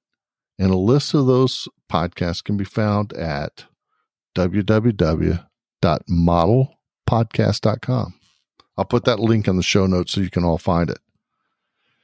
Once again, I want to say thanks for downloading, listening, and most importantly, thank you for your support. So, All right, thank you for that, Darren. Let's go. Hobby Shop shout-out time. Via email again from Jeff Keenan of IPMS Niagara Frontier when he dropped me that email on the upcoming BuffCon. He also wanted us to give a shout-out to Section 8 Hobbies. They're on Seneca Street in Buffalo. You're right off of I-90, real convenient to get to. Says a great local shop of theirs up there, their club. So go check them out. That's Section 8 Hobbies. Google that stuff. Must be nice to have a local hobby shop, I tell you what, man. Yeah. I hate not having a shop. Scott, you were just Oh, up I at know. Star Hobby, though, up in Annapolis. I mean, that's the closest we've gotten. Yeah, I mean, if supply wise, great He shop. does I have mean, some good all supplies. the Tamiya products, you know. Did you see the Revell rack? They got all the Revell stuff in there, too. Yeah. All the new stuff. And all the Vallejo, the full rack of Vallejo stuff. So, if I could just get him to carry Aqueous, then I'd be a happy camper. I will say, the one thing, Yeah, I wish I he would take his tools and supplies and kind of, put all that in one little area there. But, Yeah, but he's got it all though. He You know, does, you he can. does. It's kind of fun to search around for stuff, but I was able to find what I mean. He had a good supply of tape. Yeah. That Tamiya tape will sell out really quick, and putty and paints and all just everything, and even his kit supply, while it's not, his kit selection is not huge, he still had like a lot of modern new stuff, just not a lot of it. But Yeah. there were several kits that I was like, I've just bought a whole bunch, so I didn't buy any kits. But Yeah, last time I was up there, he still had good some of the stuff. Kitty Hawk stuff. Do you have some of the Kitty Hawk kits there still? he still has a whole bunch of them. Yeah. Yep. Asking a pretty penny. With collector's prices, Yeah. too. Yeah, a little steep on the prices, but hey, I mean, that's if you want a Kitty Hawk kit, and he's got them, so go get them. before they're gone. Yeah. Sorry. Until somebody go hit them. Yeah, until Might go hit them up. Yep. Yeah, sorry. I didn't mean to hijack your hobby shop shout-outs. But that's the only local one we got. It's the only close one. Yeah, that's Section 8 Hobbies in Buffalo, New York, folks. Thanks, Jeff Keenan, for dropping us that. And I'm sure the folks at Section 8 will appreciate it, too. All right, tool and tip of the week. I'm building this Fury, and I hate painting canopies like most people do. So when it comes to canopy masks, I'm on board, man. If there's one available for a kit, I'm buying it. $6 or $8, time saver, mistake saver, everything else, swear saver. I have to admit, Whitey. So I whipped out an old set that I had of vinyl masks for the EA6A, and it took me all of about 5 minutes to mask the canopy or the windscreen, and because they fit pretty well. And I was just like, why don't I use canopy masks? Yeah. I'll spend hours masking with Tamiya tape. Now it looks pretty good when I get done, but man, it takes forever. Yeah. A mask and a sharp toothpick when you're done. Nothing better. Yeah. Yep. Frodo, yeah. Edward also makes, they call them T-face masks, and they're, laser cut, but they give you another set to do the inside of your canopy. So if you're like me and like to paint the inside of the canopy, you have another set of masks to be able to go ahead and mask off the inside of the canopy. Yeah, I'm right there with you. And they're more, they cost more, but you really paint the inside of your canopies? I do. Yeah, because it depends on the jet with me or the aircraft. It's a peeve of mine. Like you do it like you paint it and then it's flat, but inside the canopy is shiny because it's clear plastic. Yeah. So you got. So if I can, I do. Like I did the A4. I'm gonna do this MiG-23. I'll paint the inside of its canopy. I did on the Hornet too. I do the same thing, Frodo. I'm right there with you. And what I do is I take my mask and I Xerox copy them, and then I use those and I cut a second set off Tamiya masking paper, the big paper, and use that for the inside, in mask too. Now, like on a windscreen, you don't have to worry about all the way forward because it disappears. You can't see way up there. It's just really around the canopy bow or the windscreen bow.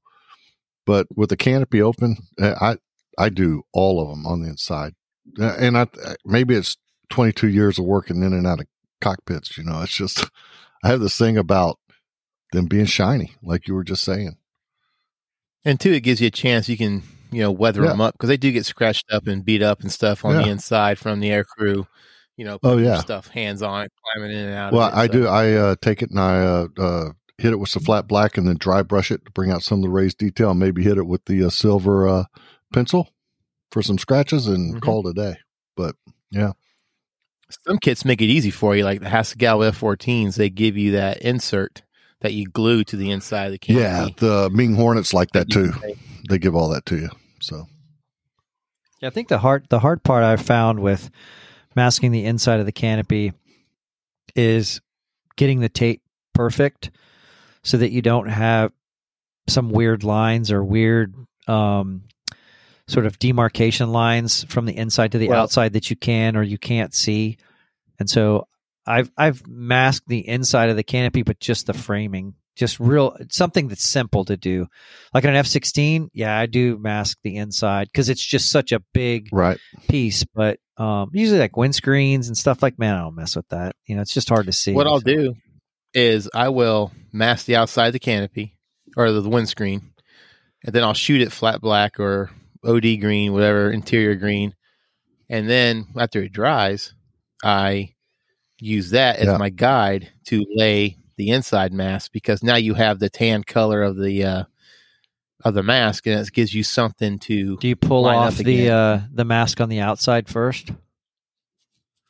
Because then, how do you know where you're laying down? Because you got paint on it, so how can you see where you're laying down the edge if you can't actually see it? Because you can rotate and you can look and you can see if you have, because you can see the paint. You can see the paint and you can see the Yeah, edge. the paint being out there instead of it being clear makes it easier to see where that hard edge is. I mean, I could see being able to see because when I've done it, I'll paint the outside, pull the mask off, then I'll mask the inside so that I can have a nice crisp and be able to see exactly where the line's going. Yes, you can do that way don't too. have some funky looking. It's more work. Then I got to remask the outside, but then I just lay tape over everything. Yeah. You know, But if you're careful and you pull it off easy, you can reuse it. I'm trying to be a lazy modeler now, so I don't think I'm going to be painting inside of the masks anymore. You know, or masking the inside of the canopy. Yeah, because I'm taking notes off of our episode, whatever it was with Spencer. it really is like on the windscreen. It's a very valid point. You can't see all the way up past the glare shield and all the way up there. So it's really just the bow and maybe where it makes the turn forward at the bottom. Yep, and that's it. Tracking. Yeah, you know, so that's 2 minutes. That's a couple minutes. Yeah, easy day. Yeah, got you. I'm just. Yeah, I don't have a problem doing it. Yeah, I've seen the canopies or the windscreens where they try to mask the inside, and you pull it off, and you can see that it's not even or it's crooked, and that's just. I'd rather have a shiny inside that's nice and even than crookedness and where it's pops up on one side or it's thicker on the other or thin. I just think it looks better to just be nice and crisp. So anyway, that's just me. Like anything else in modeling, it's if you want it to look good, be careful. Yeah, take your time. Yeah, and like I said, canopy masks are just something that I think are a cheap investment in time saving and you bet, Whitey, a good appearance in the end. And what got me thinking about it was the that Avro Anson that's coming out in 48 scale. I was looking at the drawings of that thing, and that thing's just a flying greenhouse. And I was like, holy cow! I so hope somebody's doing a mask and set for that, which I'm sure they will be. And I was like, yeah. So usually I gauge it on like how complex a canopy is. Like anything World War II greenhouse, I'm gonna search high and low and get a canopy mask for it. You Devastators, Avengers, SPDs, or any of the Japanese stuff. Those, 2 or 3 people die. Oh man, yeah. You need like, you can't, there's no. I mean, unless you want to spend just hours cutting and measuring, and oh no, thanks. I see so many posts out there on some of these Facebook groups of these guys that are like, I don't know how do y'all mask this stuff, and or they'll make their own mask or they'll use liquid mask and stuff will just be everywhere, and they're all like, oh, that looks great. No, you know what? I hate to be the bearer of bad news. It really doesn't. And $5. Yes. $5. Well spent. Fix that for you. Well spent. Yeah. Most people don't have that patience to cut. Like if you're doing a greenhouse, World War II, I mean, I don't have the patience to cut out and make my own mask for every single window, that's just a lot of work. So I think masks are just essential when you're doing those big greenhouses. $5, $6, $7 can make a brand new modeler look like a pro. It's that simple. Yeah. Yep. Because I mean, that is one of those things in modeling that beginners go, how do you do that? How do you paint that canopy frame? Well, it's a mask. Real simple. And I've seen guys that like pros that are used to doing it. They're like, oh, just use the bare metal foil or regular transparent tape and then cut it out with the X-Acto. Oh man, that's old school. It's no longer. That is. When I started out, that's how I was doing it, man. I was putting that cellophane tape across my windscreens and cutting it out with taking an X-Acto and oops, it never go straight and like, crap, and you got to slice it. I did the same thing with Parafilm M, which worked great. It had its purpose, but guess what, guys? We don't walk around with clubs and hitting women over the head, dragging them by their hair anymore either, do we? So, come out of the dark ages and get masked. You're not supposed to do that? No, sorry. Oh, you need to stop. If you're doing that, you really need to stop. Good point, Darren. Good point. But anyhow, we're not in the dark ages anymore. It's $5. Make you look like a pro. $5. It's free. It is free. That's free. And to show they're cheaper. Yes. No shipping. And if you got somebody that's as good as buddy as Whitey over here, you say, Whitey, while you're over there looking, I need something for a Devastator. and he'll come back with 3 sets, man. Man, Whitey can find that stuff faster than anybody I know. I'm just like, I'm looking for it helps. Oh, yeah. It helps when the vendor has everything in numerical order. Thank you, Matt. Yeah, because you can grab your. Yeah, Matt's great at it. Matt from Hobby World USA. His vendor table is very well organized. Everything's in numerical order. Easy to find all that Eduard stuff because that's And who else is Eduard themselves when they've been at the NAS. Yep. Man, that's fantastic. Super organized. Everything's that's key. But you're relying on another guy, another modeler who was just rummaging through that to put it back in That's order. a true statement. I was as well as I do, man. Not everybody is Don't like, be that okay, it's in guy. order. So You know what? That they just go through and just stick them back in the thing. feeds Don't into shuffle it model back. show etiquette, and the person who does that needs to be taken out behind the gym and beat with the cane pole. Shame. Can I give a Shame. Can I give a quick C story here? Absolutely. Go ahead. Okay, so don't be that guy, but also don't be the guy that if you're at a hobby shop and let's say I am looking through decals, like a big selection of decals, don't be the guy that walks up and go, "Hey man, have you seen any 32nd scale 109 decals?" I'm like, in this like these thousands of decals, and then I'm probably going to say something like, well, I don't know. I just started looking through. Okay, yeah, man. If you What's a if 109? you see any, just like pull them out for me. So I went through all these decal sheets, and he would come back. Hey man, did you find any like Corsair 32nd scale Corsair sheets? No, how about those 109 sheets? Have you found any? And he's okay, man. Well, just let me know if you get any, man. If you find any. So I spent probably a half hour going through. Hundreds of I sheets. hope you bought every one you found. Hundreds of sheets, right?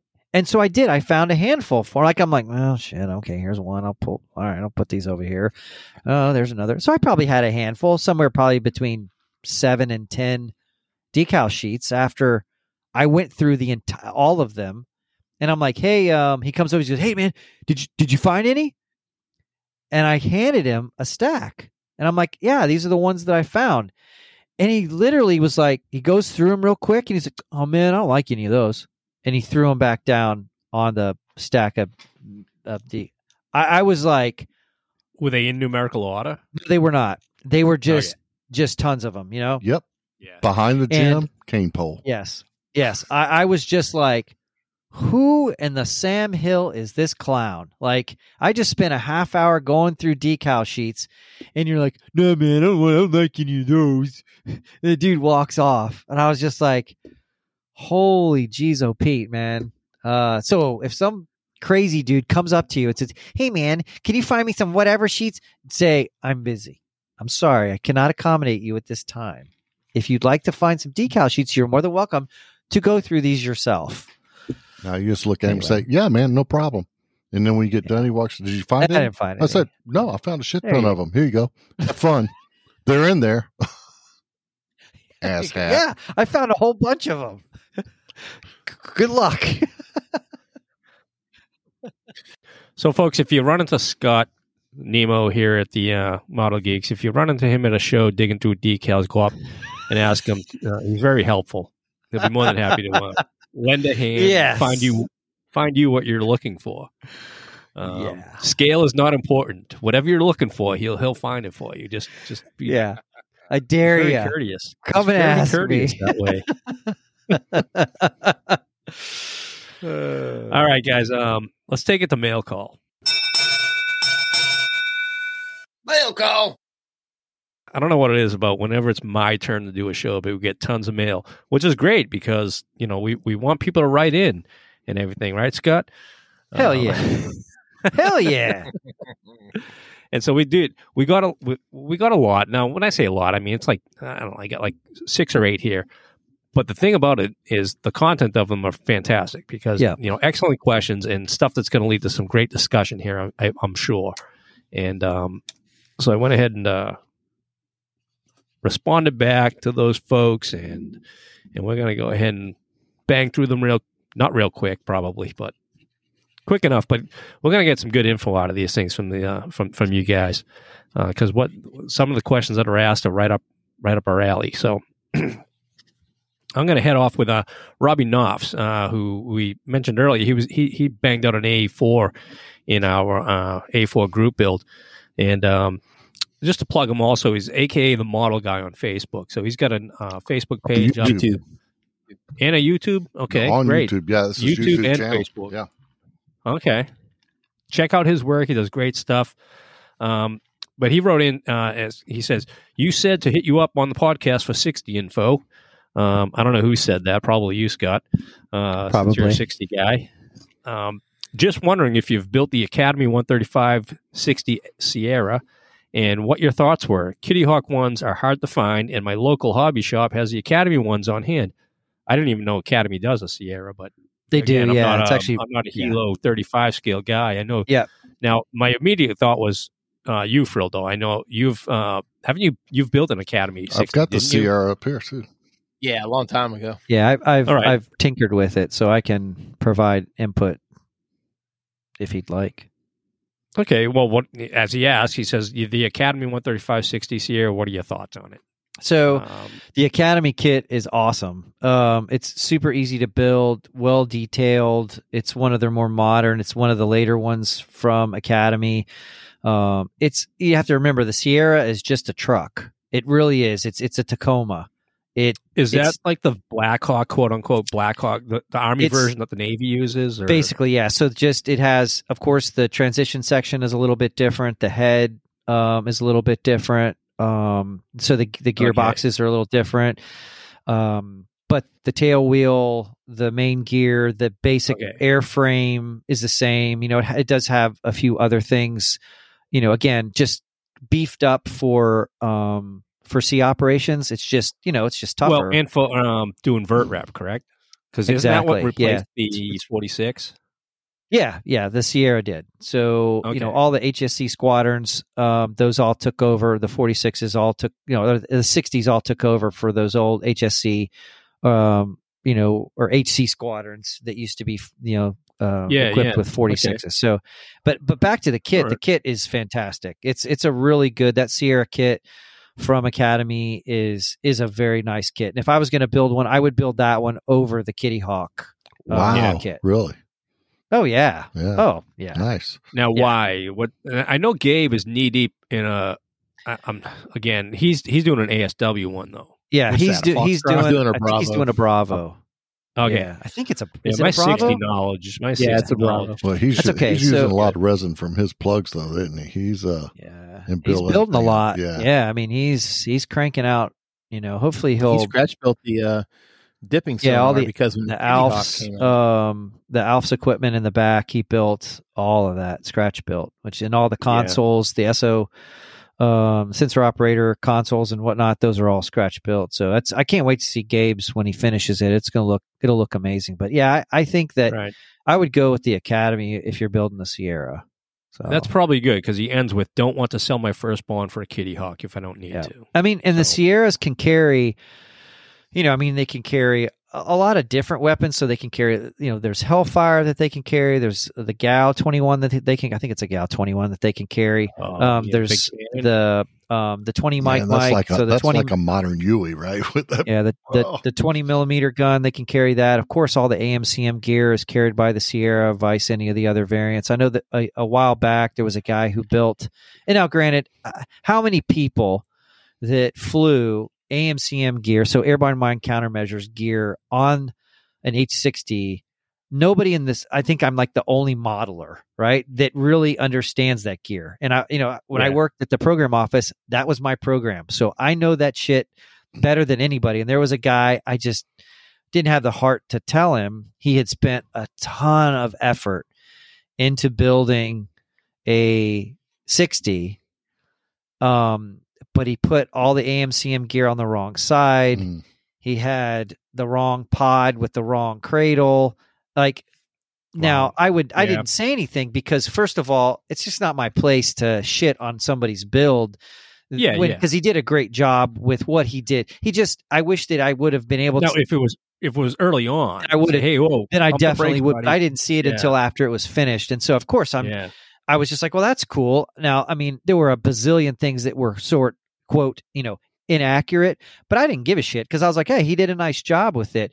Yeah. But there were, I have to admit, but who's going to know that? There's nobody in this world is going to know those particulars that I know for that helicopter. So I was just like, I would never get on a forum and shit on the guy for a beautiful model that made the cover of Fine Scale Modeler. I'm not going to, but yeah, there was a lot wrong. Cat's out of the bag now. Cat's out of the bag now.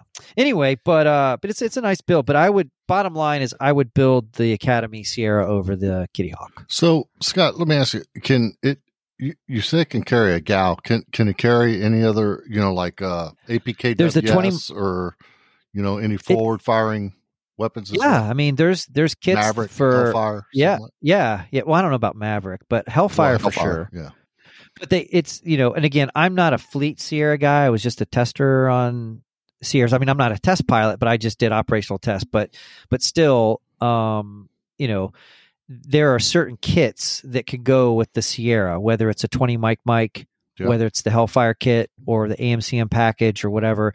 And each one of them come with its own set of gear that go on each particular side of the helicopter. So, because you can turn a regular old, that's the beautiful thing about the Sierra, is that you can turn it into, depending on the kit that you put on the helicopter, you can turn it into a CSAR bird or a VertRet bird or a mine countermeasures bird. I mean, so there's a ton of different things that you can, search and rescue bird. You can do all kinds of stuff with just these kits that come in plug and play with different mission sets. So it's a pretty versatile aircraft, and it starts every time you hit the start button. Yeah, it works, and it's got air conditioning. So I do have the Sierra up here on my shelf, the Academy Sierra.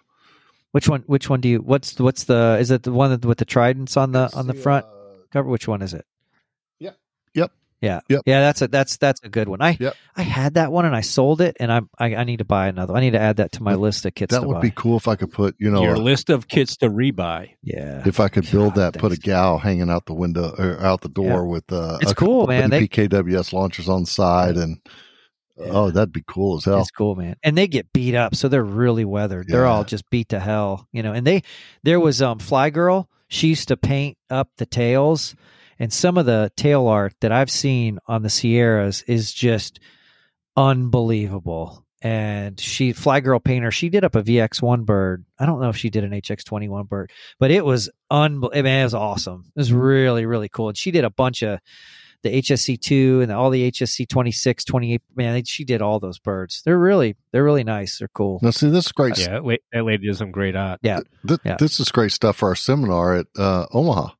You got these helo questions, man. Bring them. We got Scott sitting there. Those are easy. Resident expert. But to Robbie, I do have the Sierra up here on the shelf. So if Robbie, if you want any pictures of anything or you got any questions, just PM me on Facebook and and Robbie, I mean, if you whatever I got, and if you have specific questions about the 60, just shoot them to me, and I'll be happy to help you out. And if I don't know the answer, I know where to go to find it. Since I work in the H60 program office, you're right there. So, yeah. You have any questions, man? Just let us know. It's all good. There you go, Robbie. Hope that took care of your question and gave you more info than you need, that you know what to do with, man. Excuse me. Moving on from that, Stuart Halton doesn't say where he's from here. This one's going to provide some meat for some discussion as well. He says, "Hi guys. Previously, I've only built World War II prop birds, but I'm getting the jet bug."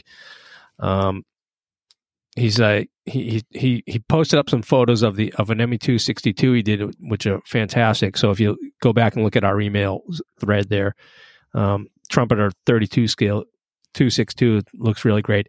But next up, he says it's going to be a Tamiya's F-14A.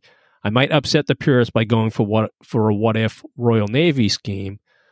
Anyway, enough of the preamble. I wanted to ask about the weathering. Boom, there you go. There's some the meat for the discussion. There are lots of photos of filthy tomcats, but I'm trying to work out what I'm seeing. What is the dirt on a carrier-based bird? Is it oil, salt, soot? Are there particular focal points with different stains? I've seen modelers spray orangey yellow on the rear undersides. What causes this, and does it come from a particular point? So, first of all, going back to, is it oil, salt, and soot, all of the above? Yep. Orangey yellow on the rear underside, engine oil all day long right there. Yep. Go ahead, Darren. What do you got? Chime on in here, kid. That's timely, and it's a timely email, because I was literally just talking to a good friend of the show, Sean King from Prime Model Works over YouTube channel. He and I were talking on the phone the other day, and he asked me that same question, and we got to talking. And I'm going to give you my favorite answer. It depends. Because, I mean, let's face it, an aircraft on the beach didn't get as dirty as those on the boat. So the ones that really got dirty were the ones on the ship. And, you know, going back to the conversation, what I told Sean is what lends to that is the environment, man. When you're walking around the flight deck, your boots get greasy. The resting gear has what we call gob grease. I don't even know what the mil spec was now, but the resting gear's got grease that's smeared all over the jet, so it's on your boots. You got plane captains with chains around their shoulders that are covered in VVL 800 or light oil that have rust all over their gloves now. Everything they touch turns rusty. So everything just seems to be 10 times dirtier than it is on the beach. You know, if you got, I always thought it was funny that they call it non-skid, because that, like, mid-cruise, man, that is so slick. It is. It's not non-skid. It is just and then condensation on top of that, and then the rust, and it just, you know, you're all over the place. But the jets on the boat are just flipping nasty. And I remember working the flight deck, we would have our night check guys with their flashlights doing landing gear and drop tanks because they could see them. And day check would be out there cleaning, you know, the rest of the airplane. Just trying to keep them as clean as they can with the spray cleaners.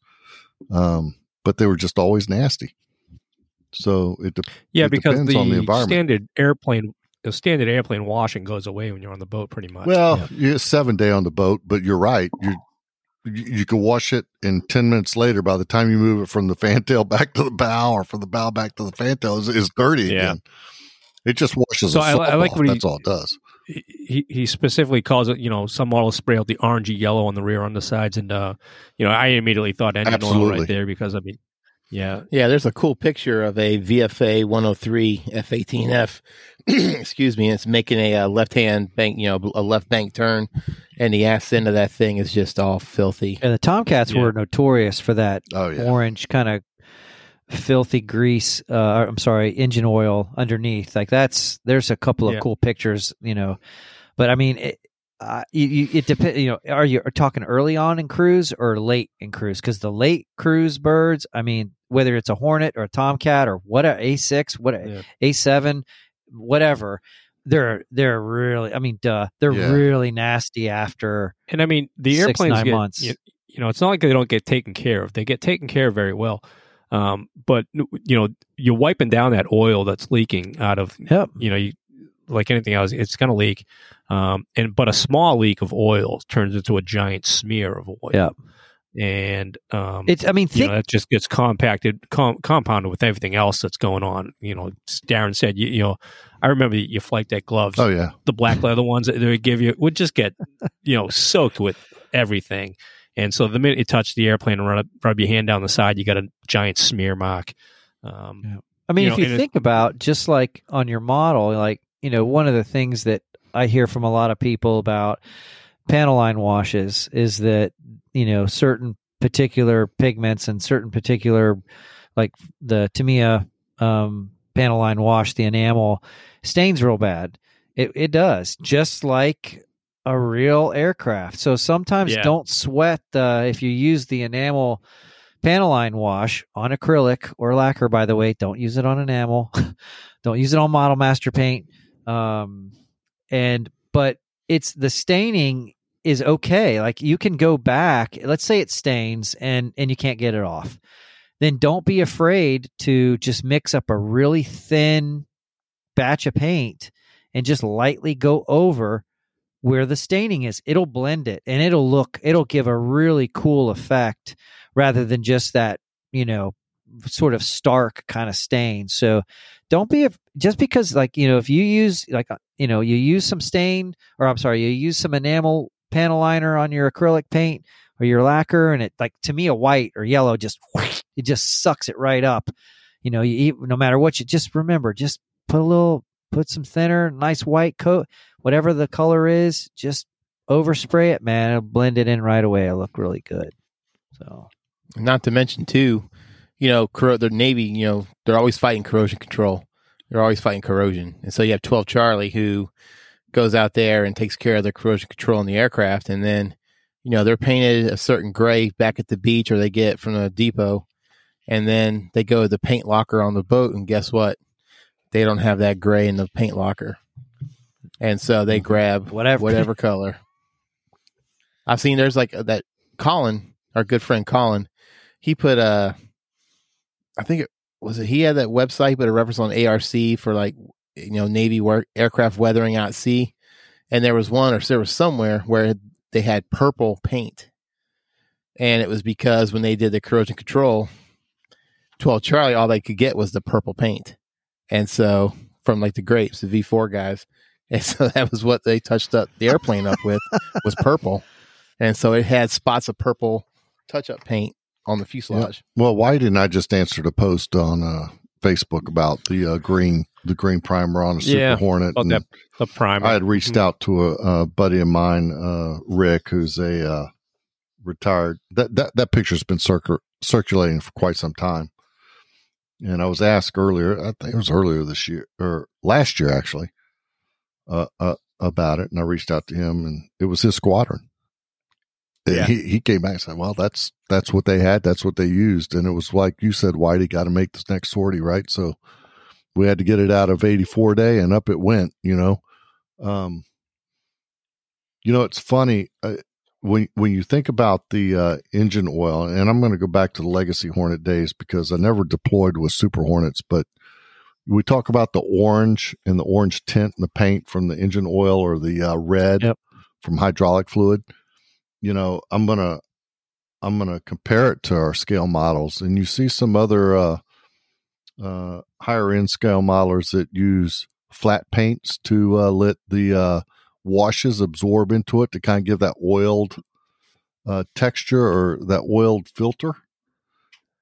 Well, the Hornet was the same way. All Navy jets are. That paint is a flattish type paint, and man, I forget what the mil spec is for the engine oil, but it would turn a yellow Pond 6 orange. I mean, mil 23L 699. So it would turn. That's a mobile, right? Mobile oil. Sure. Well, it doesn't matter. It would turn a yellow Pond 6 orange. So I know it's clear when it goes in. Yeah. Whoever won the contract is but that gray paint, it would just absorb into it, especially on the other side where you had the light ghost gray.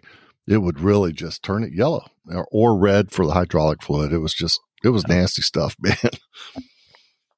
But it gave some great shades, didn't it? It really does give some good effects, man. That's why, whenever I'm pre-shading, and I always try to get folks to just use some different colors underneath when you pre-shade. Use browns, reds, blues, greens, yellows, or use whatever you feel like using, and then just experiment and spray those really, really thin. Once you get your pre-shading down, just spray those really thin coats, and you'll be amazed at Do I dare say tonal variation? Yeah, do man. I really want to use that word? Yeah, maybe. But it's just, I think the big mistake that people make is they don't have the patience to lay down the thin coats. So because you got to spray it like 80 or 90% thinner, 10-20% paint in order for that those subtle colors to show through. And a lot of times guys they are spraying 50-50 and they'll spend all this time pre-shading and then they'll just 50-50 it, and the next thing you know, they're like, man, I can't see any of that pre-shading crap. And I'm like, yeah, because you freaking sprayed super, thick paint over it. You got it super thin. Well, it took too long. Oh my goodness, here we go again. Yeah, you just patience is the thing. Yeah. So, I meant to say that Stuart started out his email with, I recently discovered your podcast and working through the episodes at my bench. Man, that is awesome. Perfect right there, Stuart. Listening at the bench is the best. I love it. All right. Next one is from Peter Woodward. He's out of IPMS Roscoe Turner. Out there in Indianapolis. Yeah, Roscoe Turner. We've heard them a couple times from the other pods. Yeah, the Mojo guys are somewhat local. I know they go to their show. Sure do. They make the trek out there. Dave and Mike. Peter says he's been listening to the podcast since last summer and have enjoyed your content while driving to work or at the bench. Again, I have a question about alignment and how you guys go about making sure your stabilizers and landing gear are straight. I'm working on an F-18 Hornet with the vertical stabs. I don't know a good method to make sure they are at the correct angle. Boom. Darren. So that got me thinking of all right, the correct angle. Hopefully the kit is going to take care of that for you. Didn't Dave Roof have a jig? Does he? Did Dave Roof he build did a jig? Hasegawa kits. I don't know if he makes it anymore, but yeah, he's got Hasegawa with kit. Because there's always slop with it. With the angle, I try and match up. I do this so simply. I try and match up the gaps at the bottom where it attaches, and just make sure it looks right. It's just really visual with me. And then I have a ruler, and once I get it sitting on the jig straight or on its wheels, I'll put them on. I just cut the ruler up there just to make sure it's close. But I don't go crazy with it, man, because I think of all the judging, what they say, Mark 1 eyeball. A judge isn't going to go up there with a ruler. Exactly. You know it. And Peter mentions Mark 1 eyeball right there in his email. I didn't get to that all of it, but and that's really it right there.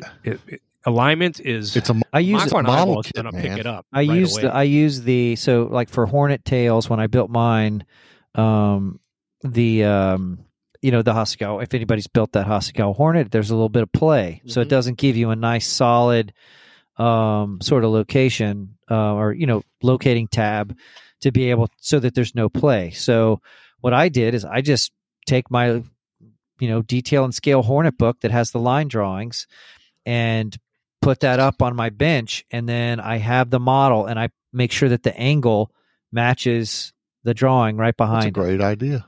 So that's how I do it. And then as far as gear goes, it's just hard. I mean, I don't know how many times that, because gear alignment to me is like that's probably my number one pet peeve is a crooked wheel. It just makes my blood boil when I see it. It just sticks out. It just sticks out. I can see if it's off by just a hair, my eye just goes straight to it. And so I completely recognize the fact that it is really hard to get a wheel, because even if let's say you glue it, right? Most people, they glue, they wait, I don't know, however long they're waiting. And then what do? They put it on the frickin' wheel. And then you come back the next morning and you're like, well, sons of bitches, it's crooked. You can't do that. You gotta, whenever I glue my wheels on, well, I'm starting to do with what Whitey and you guys do, which is epoxy. Yep. So now, granted, and you once it's set, man. You're good to go. So you better get it right. That's your time to play with it. So I typically try to. But you got a good working time though. Yeah, but it's not holding. Yeah, but it's not holding. On the right? epoxy? It's gooey. It's gooey for the first couple minutes. Right, but that's the working time, right? So even if it's 5-minute epoxy, you've really got about 10 minutes where you can massage it if you need to. Yeah, I'll use super glue to hold it, and then I hit it back with extra thin, and then I let it sit without putting any weight on it for a couple of days. Yeah. I just don't touch it. And so how do you go about letting it sit though? What are you putting it on? because you're not going to set it on the gear. And here's my thing with gear. I don't set it on any. I don't set it. I have I usually use like a paint jar underneath the flat part, so that I'm not resting it on the gear. Yeah. Yeah, I got a couple of 1, 2, 3 blocks, which are machine blocks. So I know they're flat and straight, 90 degrees, all that kind of stuff. Great tip tool of the week, man. 1, 2, 3 blocks. Yeah. It's and so wheels. That's what I'll use to set the model on, and then wheels are tricky. I mean, they are. It's my least favorite part of building is when it comes time to attach the gear, because it's going to make or break you, man. That's wheels. When it comes to the landing gear legs too. Let's go back to our in general. Model Geek's favorite seems to be our favorite kit, the Hasegawa A4. What is one of the big problems with the Hasegawa A4? Yeah, you got to build up. I can't remember which strut you have to build up. It's it's a starboard one, than the other. Frillo, and starboard landing gear leg that's too long. I can't remember, but one of the sockets that the gear goes into, one of them is too short or too long, however you want to look. So it's crooked. You don't fix that. You're going to have wonky. And it's pretty obvious too. If you look at it, if you look at the wing, you're like, "Oh shit, yeah, there it is." Yeah, I mean, I like those trailing type of gear, like a Hornet. Oh man, the only reason why my wheels are straight on the Hornet is because it's white metal gear. So you can bend it. Once you get it glued, and I didn't touch it, I let it dry solid. I was able to griddle. I was able to bend the wheels because it's metal, so that make sure that they're straight. Yeah. But a Hornet, and like even on the some of the Tamiya kits, they do a pretty decent job of solid attachment points. But I want to ask all of the model manufacturers, please beef up your freaking attachment points for your landing gear. Like make them really stout, That's key. Yep. And don't make them round. I think a lot of model manufacturers are getting on board with that. Don't make them round. Make them either a triangle or a square. So that when you put it in, there is no play. Don't make them round. These round attachment. Are you kidding me? Nope. Or the shallow attachment points. Holy goodness. Yeah, that's the one thing I like about this Ming kit.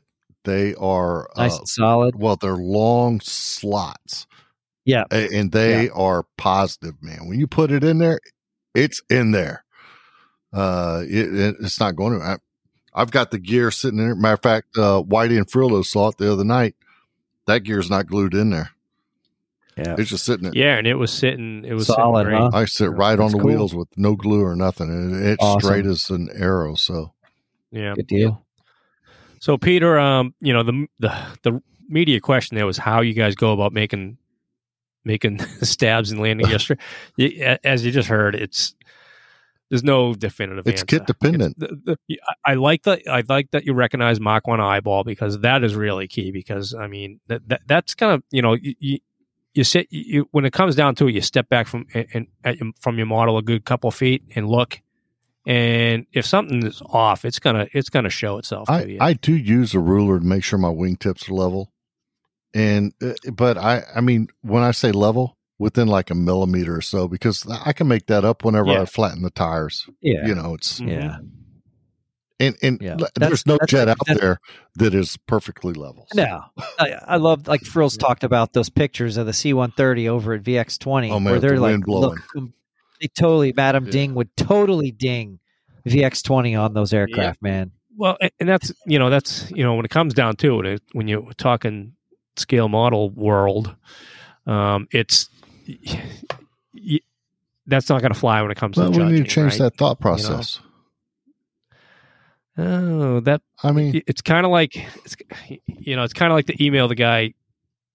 Oh, not the email. There was a post on JaxCon, and the guy's canopy was a little bit raised. That canopy was way off. Well, maybe it's not closed all the way. No, maybe my 130 doesn't have a full bag of fuel in the port wing, so that's why.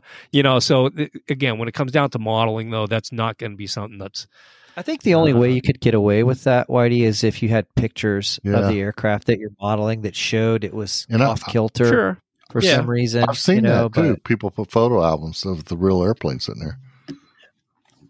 Well, you could just build your model straight. You could. But but it's tough though. Why are you busting my balls? It is. That's the hottest. I mean, again, I hate putting gear on. It's the hottest part. Oh no, Hans Bricks! Always busting my balls, Hans.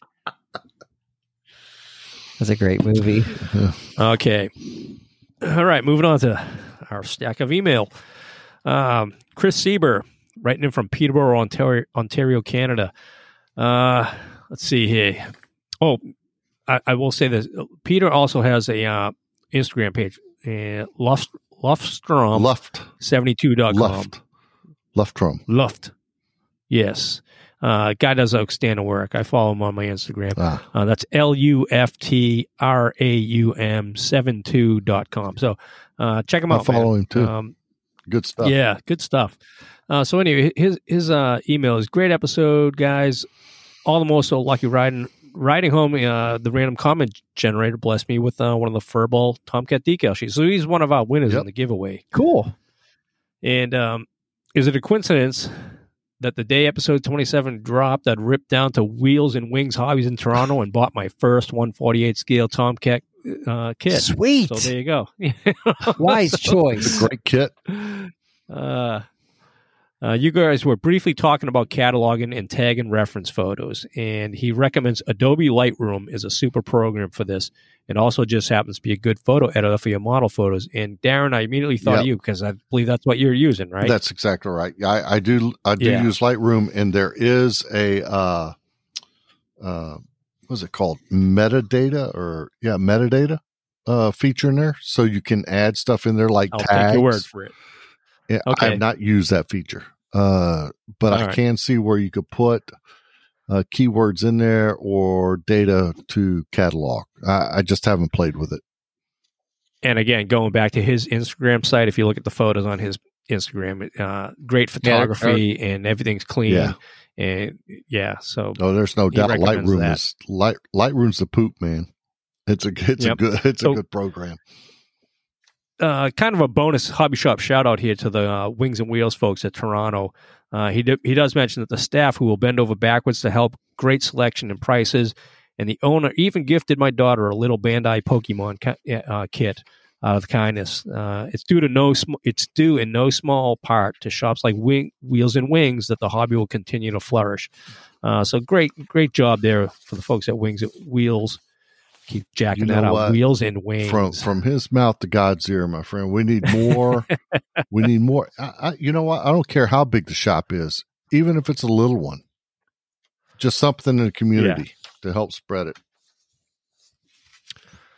All right. Here's a good one, too, that'll prompt y'all some discussion. This comes from Down Under, Nathan Nimrod Bradford, coming out of Canberra, Australia. Been there. Says, hey, place. Guys. Yeah, good town. Yeah. I've been to Victoria, but Adelaide. I haven't been over to New South Wales. I went to Canberra. My only problem with Canberra is they roll up the sidewalks at like 8 o'clock at night, 9 o'clock at night. It's dark. Really? Yeah, but we got to go watch Parliament in session and everything else there. It was all right. Yeah, exactly. Capital of Australia. Right. A lot of people think Sydney. Yeah, it's Canberra. Yeah, had a great time. Loved it. I was there for 2 weeks. So he says, hey, guys, been listening to many modeling podcasts of late. While enjoying them all, I think you guys share my interest most closely. Well, thank you. I've been an aircraft technician in the Royal Australian Air Force for a very long time, 28 years going on. Man, working on F-111s, classic Hornets, Super Hornets, and most recently the E-7A Wedgetail airborne early warning aircraft. He recently joined the Model Club, the Australian Capital Territory Scale Modelers Society, and his question is, as you all have worked and operated on aircraft that you presumably have modeled, except for Scott, over the years, how do you get past the it's not exactly how I remember it feeling? So when I read that email, I was like, oh, man, yeah, we've all pretty much built stuff that we've worked on. Me, CODs, E2s, a few P3s. Darren, you've done your Hornet gig. Do you ever get the feeling that when you're building, that it's not exactly how you remember it? Like, do you sweat the small stuff? I think that's what he's getting at here. So real quick, if you don't mind me jumping in again, sorry, I don't mean to be stealing the front of this, but he said he worked on the Legacy Hornet and the Super Hornet program, and I mentioned I was in Canberra. I was there in Canberra with the Super Hornet program working on the Arkham missile stuff. So I'm starting to wonder if we didn't cross paths. But you mentioned the Hornet that I'm doing. Mm-hmm. And this is really only the second Hornet I've done. The first one I didn't even finish. I shelved it. And it was for the very same reason. Don't build what you worked on because you know it too well. I was always afraid I wasn't going to be able to do it the justice that I felt it needed. And you know what? Deep down, I think that's what our own Nemo might be faced with here. He's wanting to build the... No, I don't know. It's just, it's not that I can't, that I want it to be perfect or whatever. I just, it's just a big, complicated model to do a 53. So, yeah. And so that's, I mean, and that's probably the only reason why I haven't started it is just, it's a lot of work. And of course I'd want to do it right, but I'm not going to sweat that every single nook and cranny and everything is perfect and all that. I'm afraid I could care. I do. Now I never worked on the Super Hornet, so I can build the hell out of that one. It's the legacy that's my issue. But for real, you've built several P3s for other people, but you haven't built one for yourself. Yeah. Is that the reason why you haven't done yours? Nope. No, I think it's just because, like, for a P3, like I want to have it with the flaps down, and the only way to do that is to get that. That's part of it, man. Aftermarket resin company that makes the flaps and also makes the rear part when the door is open, you can kind of like see up in there. And so I just haven't come across that stuff yet. And I have a vision of how I want to, not so much look, but I have a Buno in mind and everything. And I'll just do it. I'm not going to sweat it too much because, it's for me. And yeah, I just haven't really wanted to put forth the effort to cut the flaps and, open the Bombay. I know Edward makes a Bombay set for it. Edward makes a photo etch set. But that goes back to what I was just saying. You know where all the little details are, and you want to make it as perfect as you can. It gets away from what we were talking about with Spencer. I think for me, it was literally I only had one 53 model, and so I was like, my whole story with I need to have more than one. Well, you have like 10 now, so there's no excuse. Now I have 3, and yeah. So I should be good to go. I mean, I definitely want to build a 53. I just, it's just going to be a lot of work. That's all. I got to do my A4. I got to finish the A6. Got to do my A4, finish the SU-27. I'll try maybe next year to do it. Because it's not it's an easy paint job. Well, it's like, what color is it? What FS color is that? It's like a greenish. No, it's just a gunship gray. Is it gray? Yeah. I'm thinking it looks gray because of all the hydraulic fluid that leaks everywhere. It just gets dirty as hell. Yeah. All right. Yeah. So I had getting back to the Nimrod's question here about the building stuff that we've worked on. The COD, the C2 is probably the most recent thing that I've built that I've that I'm familiar with. Beautiful kit, building. By the way, exactly. The Kinetic kit is a great kit. I was going to build it I did build it with the rear cargo hat, ramp open. Now, and for me, because I was familiar, I know when you're standing at the back cargo door when that thing's open, the overhead is immediately viewable to you. It's plain as day, and you have a lot of there's a lot of like lattice structure up there that supports like soundproofing that's never in the airplane. It's kind of removed. It's like the H3, it's not there. Yeah, it just gets in the way. So that stuff's gone, and which exposes the hydraulic actuator up there for the elevators and the rudders and everything. And also, just forward of that is the rack that all the survival gear is stowed. So when I was building that kit, I was like, man, I just can't leave this gaping hole because it's big opening back there, and I couldn't just leave it open. So I wound up, getting a little crazy with the cheese was up there and doing some scratch building to dress up that area. And then just also the cargo seats in the kit, the structure for the frame for the supports is solid, and in the real airplane, it's it's skinny legs, and for the first couple of rows, I had to chop off the thick supports that they provide in the kit, and I just scratch built some. I used some plastistruct structure to make the legs look like they're in scale and skinny. So I can relate to what Nathan's saying there, because I couldn't just leave well enough alone. I think the next one I build will probably have the cargo ramp closed, so I don't have to go so nuts. I think somebody else did that with their tracker, but I digress. Exactly right. Take a shot. All right. Hey, did I mention that he's currently working on? Yeah, Airfix Canberra. Did I mention that? No, Okay. it's in the email. Oh, yeah. Come on, Darren, play along, man. Jeez. Be a team player. Jesus. Sorry. You're no fun. Sorry, man. I'm not taking you to the comedy I club. read them too, man. I know. Okay. All right. Next on the list. Boy, I told you we have a stack of friggin' emails, but it's all some, am I right? Good content. That's really. I mean, for great it's almost like discussion each email is like its own main topic. Because we could go on and on, talk about Navy aircraft weathering. I mean, geez. Oh my God, yeah. Oh my goodness. All right. So, hey, before I wrap up emails, I got to back up to Nathan Nimrod's email again.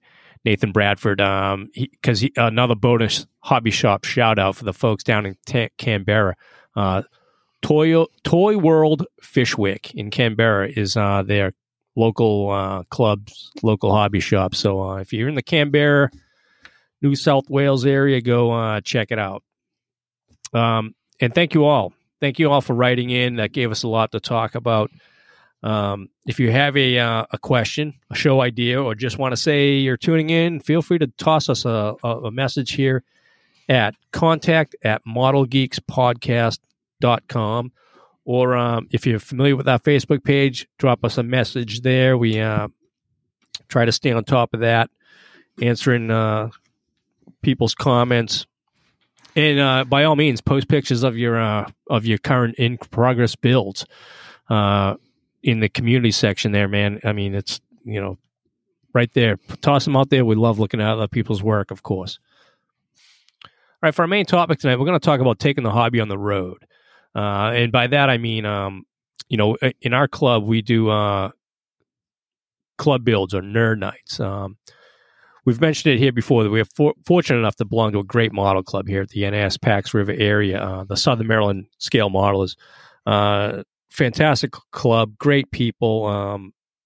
So great that even we got a guy, Craig Baumer. He's one of our newer members. He travels all the way down from Baltimore to attend our Thursday evening meetings. I think I don't think he's paid up on his membership yet, though, so I got to hit him up on that tomorrow night. One of our regular activities, though, is as a club, our quote nerd nights or group build get-togethers. I'm not exactly sure when the first one was held, but I'd say they go back probably 4 or 5 years or so. Yeah, at least. Yeah, at least. I mean, I know I don't know how many I've been to. I don't have a count here, but it probably started a little after we got here in 2008, right? So for our listeners out there, how it works is one of our members volunteers to host at their home on a Saturday afternoon. We all show up, typically anywhere, 5 to 10 of us, hang out, build models, shoot the breeze, drink a few beers. There's usually a game on in the background or a war movie or something on the TV, and we hang out and work on models. And the host, he usually, there's going to be snacks out, and later on, this is one of the cool things I like about it. Later on, the host cooks dinner. I mean, we're there till like 5, 6 o'clock. So the host will cook dinner.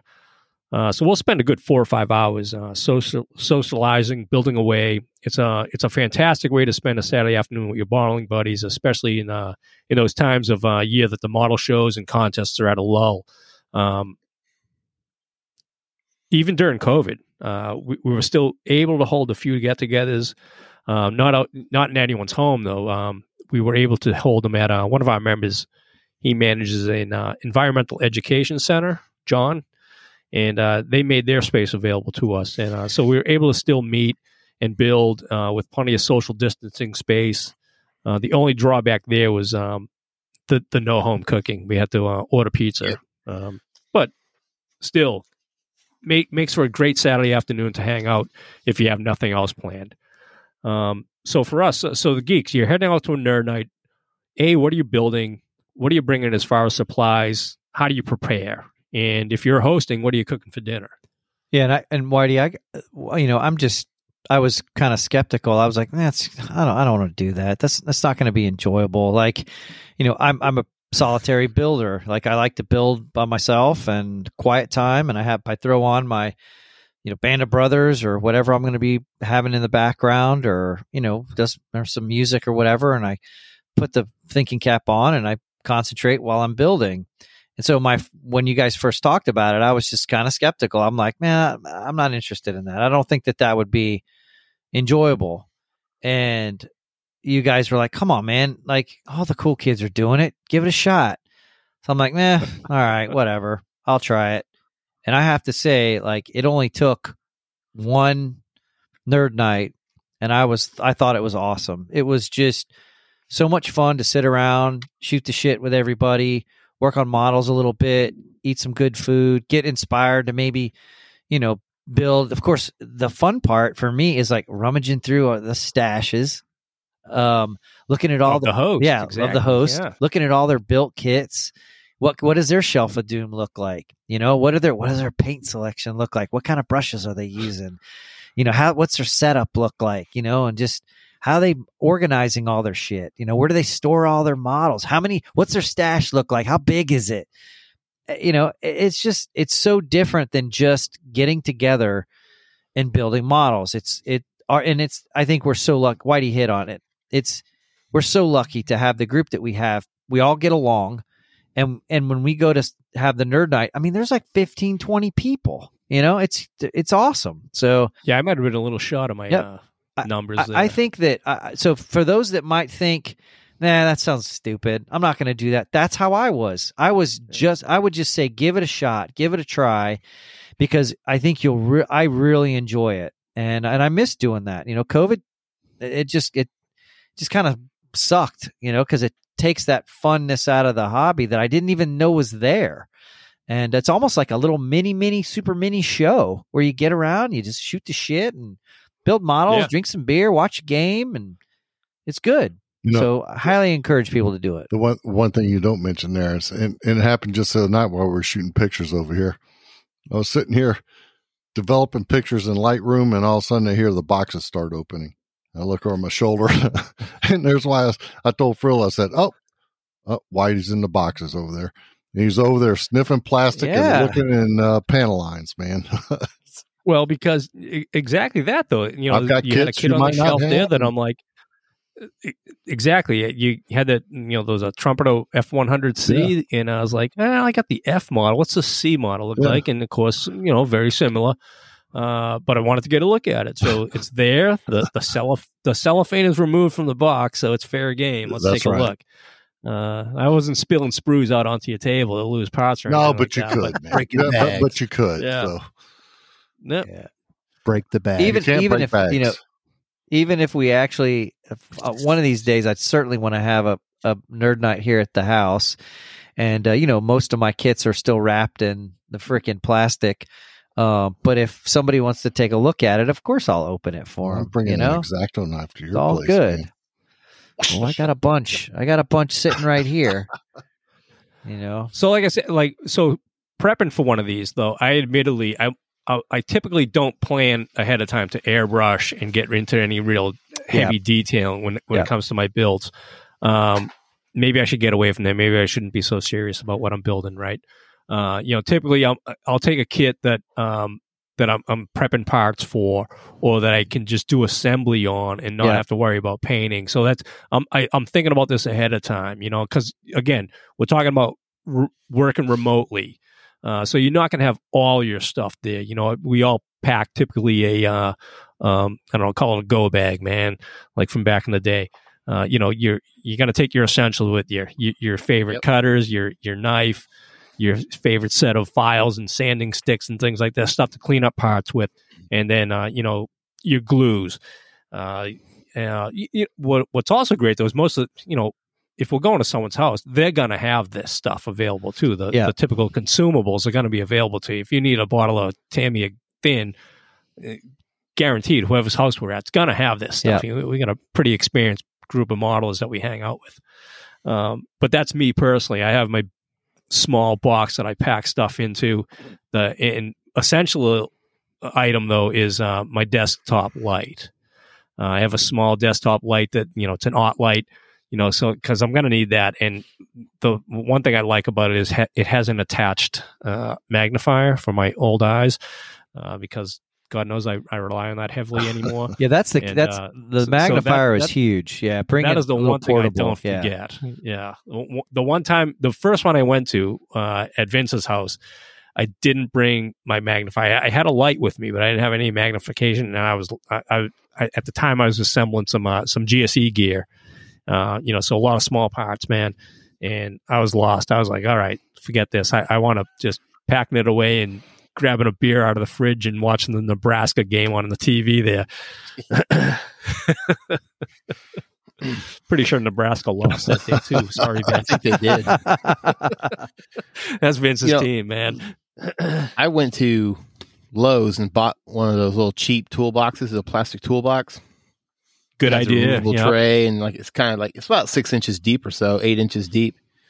That way I can put bigger bottles, whatever you need to put in there. And so that way, all I got to do is I'll pack that up the night before so that it's ready to go. I just grab it on the way out. Yeah, it's almost like you pack. When I go, I just pack up, same thing, nothing that I'm going to be painting. It's just all prepping parts and, clipping and sanding and gluing. So it's almost like a fix-it kit, but maybe a couple more essential pieces, maybe a scriber, a needle and a chuck, maybe some drill bits, something again that fits inside of, talk about getting a mouthful. There we go. That fits inside of I have those clear containers, from Container Store that I use for my fix-it kit when I go to a show. And, I'll just add a couple of more pieces of gear in there, whether it's, I don't know, some sanding sticks or some type of a file or needle nose pliers or whatever else I might, toothpicks, cotton Q-tips, buds. cotton buds. Yeah, that kind of stuff. Like you said, Whitey, there have been a couple of times where I'm like, damn it, I need a whatever. And then Vince or Mike or Tim are like, oh, I got a set for it, or whatever you need. So it's just, again, I can't emphasize enough how it's the camaraderie that makes it so much fun. We all just sit around. It's like we're a bunch of grown kids, It's fun. Yeah, man. It's a good Hanging time, out in the man. basement, banging away on kits, like we used to do. You guys have seen that the commercials from Progressive with "Don't Be Like Your Parents" commercials. Where they go to the ball game and the guy's like, "Oh, we've really parked in a great spot here, so we can when we got to leave, we'll be near the exit." The guy was like, "Okay, let's go ahead. Let's head on up to the stadium." The guy's like, "Yeah, is everybody still planning on leaving the third quarter?" And he's like, "Okay, let's not talk about leaving when we haven't even got to the game yet." I'm like, "Oh my God, that's so me. It's just crazy." But I don't even know where the hell I was going with this. But anyway, sorry, squirrel.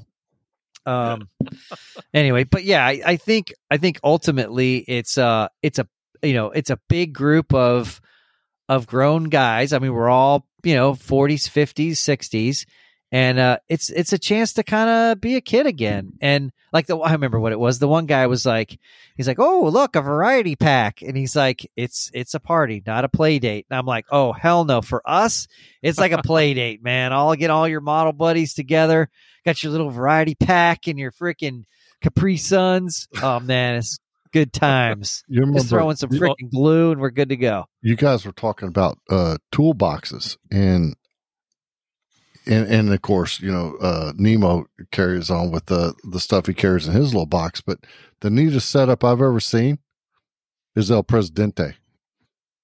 Tim. Yeah, he's got a makeup case. It does. Isn't it? Like a makeup. His setup, which is on wheels with different sections, he now just leaves it home and he rolls it right over to his desk. So not only is he able to take it on the road with him, but it keeps his hobby room cleaner too. And I'll say, Tim, we need pictures. We'll put it on our Facebook page. But that whole setup is cool.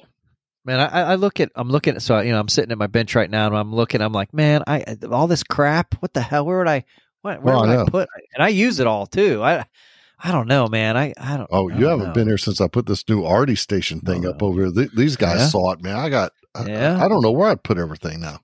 Man. Now, so I mentioned earlier that I've got to go overseas here within the next month or so. And part of that has me having to quarantine for 5 to 7 days. What better time to sit in a room and work on models, right? But while you're over while there, I'm over you there, mean going, right? Yeah. So in transit, yeah. But who was it that mentioned airbrush? You don't take an airbrush or a compressor or any of that with you? No, if I'm going to work remotely, I'm not. I typically don't plan that I'm going to do any painting. Yeah, that portable airbrush thing would these? be a good thing for that. There you go. Oh then, man! right So there. what for the listeners? What I'm holding up is the little Testors Aztec blue electric air compressor. Well, even this thing was awesome. Remember, so we need to. that what's it? spray gunner stuff? Yeah. Oh, that's what that's the best one. That's what we need. That little rechargeable. That little rechargeable compressed. Yeah, we need one of the. That's perfect. But this little thing right here is money, man. That little Aztec, you can get it for $60 on eBay right now, brand new. Is it pretty quiet? Oh, yeah. It's just a little electric, All right. electric thing. Man, they're great. My thing, as far as that, like I know I can go to whoever's hosting is going to have a compressor Absolutely. or CO2. Absolutely. My thing is like the mixing of paint and things like, we all have our own techniques that we do. And I got my setup behind me here that how I mix paint. I just want to make sure I have everything that I'm going to need. And typically that's, I don't want to have to rely on someone else if I plan on doing some critical portion of my project. So that's where I like to just do that sitting here at my bench, where I'm comfortable at. So that's why when I typically plan, Scott nails it on the head. My thing is I'm going there for the social aspect of it more than the what I'm going to get done today on this particular kit thing. Exactly. I'm going there to hang out with the guys and be with the club nerds, man. I've got several different ones that we've had where I've taken and I've had a goal. I want to be at this point by the time I leave, and that just goes out the windows because I'm sitting there drinking beers and shooting the shit on the couch and just having a good time and eating a wing or something. I got a 2 beer limit. Yeah, exactly. Yeah. Oh, really? I run about a 2 to 3 beer limit when it comes to modeling, man. It depends. If it's like Coors Light, I can put down a couple and be all right. When I'm at nerd night, I'm drinking. I'm stuff. just having a good time, man. It's a social event. 2, 3 tops, and after that, the modeling's done, and I'm just on drinking beer. It's a social event for me. And I see a lot of these happening too with Facebook. Of course, you see other club folks posting photos of their clubs getting together. I think there's a club up in Canada somewhere, the Greybeards or something like that. They all get together, and I want to say that Dave from Model Mojo, his club out there in Kentucky, they get together and do the same thing every a couple times a month. Well, I will say that with the my Facebook group, Grumpy Old Scale Modelers, that's kind of what started it here locally, right? We started doing it, and our buddy Vince would go live into the group, and he would do the walk around, and we did start seeing a lot of other stuff pop up at that point. So it's You're saying we started a trend? No, I'm not saying that. I don't know. Not us. I don't know if we started a trend or if we just started to notice it. Yeah. I don't want to say we started a trend. It may have already been happening. I know that the whole hashtag make modeling social thing was big. I'd like to keep that up because I really do think that that's a chance for hey, you get two guys that end up going over to the house and modeling and having beers and a pizza together. That turns into a club. Exactly. There's no telling where that's going to go. So you can't have the greasy food out though while you're building, man. It's got to be like finger foods, like. Well, not even then, really, because if you're getting shit all over. Frildo, do not talk to me about greasy food. I see you with a wing in your mouth, just sucking the fat off of it. So. No, believe it or not, I don't do wings.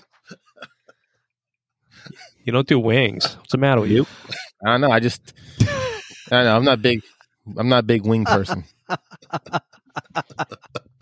I'm sorry. Oh man. I only say that because I love you, and that's why I eat a wing, man. I don't do wings either. I man. love them. It's nothing but bones. You get like a little bitty old People sliver laugh of at me. chicken. Now boneless wings. I'll do because they're chicken nuggets. I got Oh, yeah. Look, Frodo's got an adult kids meal. I'm like, you know what? You're damn right. In a sippy cup. That's like Old Town Pub has got those boneless Wing night on those Monday. boneless wings. Yeah, man. Oh man, that's good. Those, those fancy chicken nuggets thing, man. That's throw me a little mac and cheese and Oh no, I'm oh sucking. boy. I'm sucking me some meat off a wingette, and I'm going over there and gluing some parts together, man. And hitting a long neck. I mean, some of those nerd nights, though. I mean, we've had a full on like spread, man. Like one night we had. Mike used to go crazy, man. Yeah. He would cook all Yeah. kinds of stuff. It was. Yeah, Mike would What do we some had that excellent night? It meals. was. I think one night Vince made like pulled pork or something with French fries or like potato salad or something, and then Mike like chili and something else. I had all taco kinds of night good here stuff. one night. I think we did tacos or. Yeah, we did. Yep, we did tacos. You've hosted Oh one? yeah, I've Darren hosted has. a couple. Yeah. Okay. I must have missed those You ones. I'm due to host after I don't Nemo. have the room anymore now that I'm working from home. So Oh, you can move that stuff out of the way. yeah, I Yeah. could. Yeah. I'm on the hook. Right after Nemo is when I'm hosting. So Yeah. Oh man, Michelle's I mean- Michelle's going to shoot you. Start moving couches around. she's fine with it. Her thing is, we're carpeted down here. So Yeah, get the saran don't wrap build out. it- It's going to just look build- like Dexter in there. yeah, it's going to look like Dexter. That's what I said. It's like, Man, that was a good show, man. I'm We'll make sorry. this place we'll make it look like a crime scene down here. But like Matt Porter says in his email about taking a primarily solitary hobby, something like this makes it social. And, Hashtag make it and so that- make modeling social. yeah, that's what a good nerd night will do, and hopefully if you're listening out there and you're part of a club and you haven't done something like that, talk about it, bring it up, and see who wants to get one started. And again, if you're a modeler out there and you're unfortunate enough to not have a club nearby, by all means, look into starting one. Perhaps you're never too far from another modeler. Anything else to add on a nerd night? Who's looking forward to the next one? Me? I am. Yeah, man. Good Hopefully times. We can get them kicking back again here as the warmer weather approaches. That's typically when the shows, decline. So that's when the nerd night weekends kick on. But all right, though, good talk, good discussion on that stuff. I'm looking forward to the next one for sure. And hopefully, again, if you have a club, you guys can get something like that going. Or if you're already doing them, I hope you can get them started back up again post-COVID and all that other stuff. Just real quick before we roll out, there's other ways to do this, and we've done a couple with some of the other pods here, and you can do them virtually, right? So, we do Zoom. yeah, like you what? could do the Zoom Twice a month and now? we did the ones with the just making conversation where we did the 48-hour build and things like that. So there's ways to get together virtually. They've as well. got another one of those coming up. Yeah, Yep. in March, right? Yeah. For their I'm birthday doing it. again. I'm gonna do like a gun or something. Yeah, there you go. Something simple or a figure. But my point, until we're completely out of the COVID deal, if you want to get together with your buddies and do stuff, you can do it, virtually as well. And is it the same as just sitting in the room shooting shit? No, but it works. Yeah, minus the finger food and dinner. Yeah, So- yeah. All right, let's take this thing home. Raj. All right, another episode in the books. I hope you all enjoyed listening as much as we enjoyed sitting in and discussing this hobby. And we want to thank you for making us a part of your valuable bench time. I hope you can join us for the next podcast. In the meantime, be excellent to each other and get out there and build something. Out from the geeks. Take care, everybody. See ya. See ya. Peace out, my friends.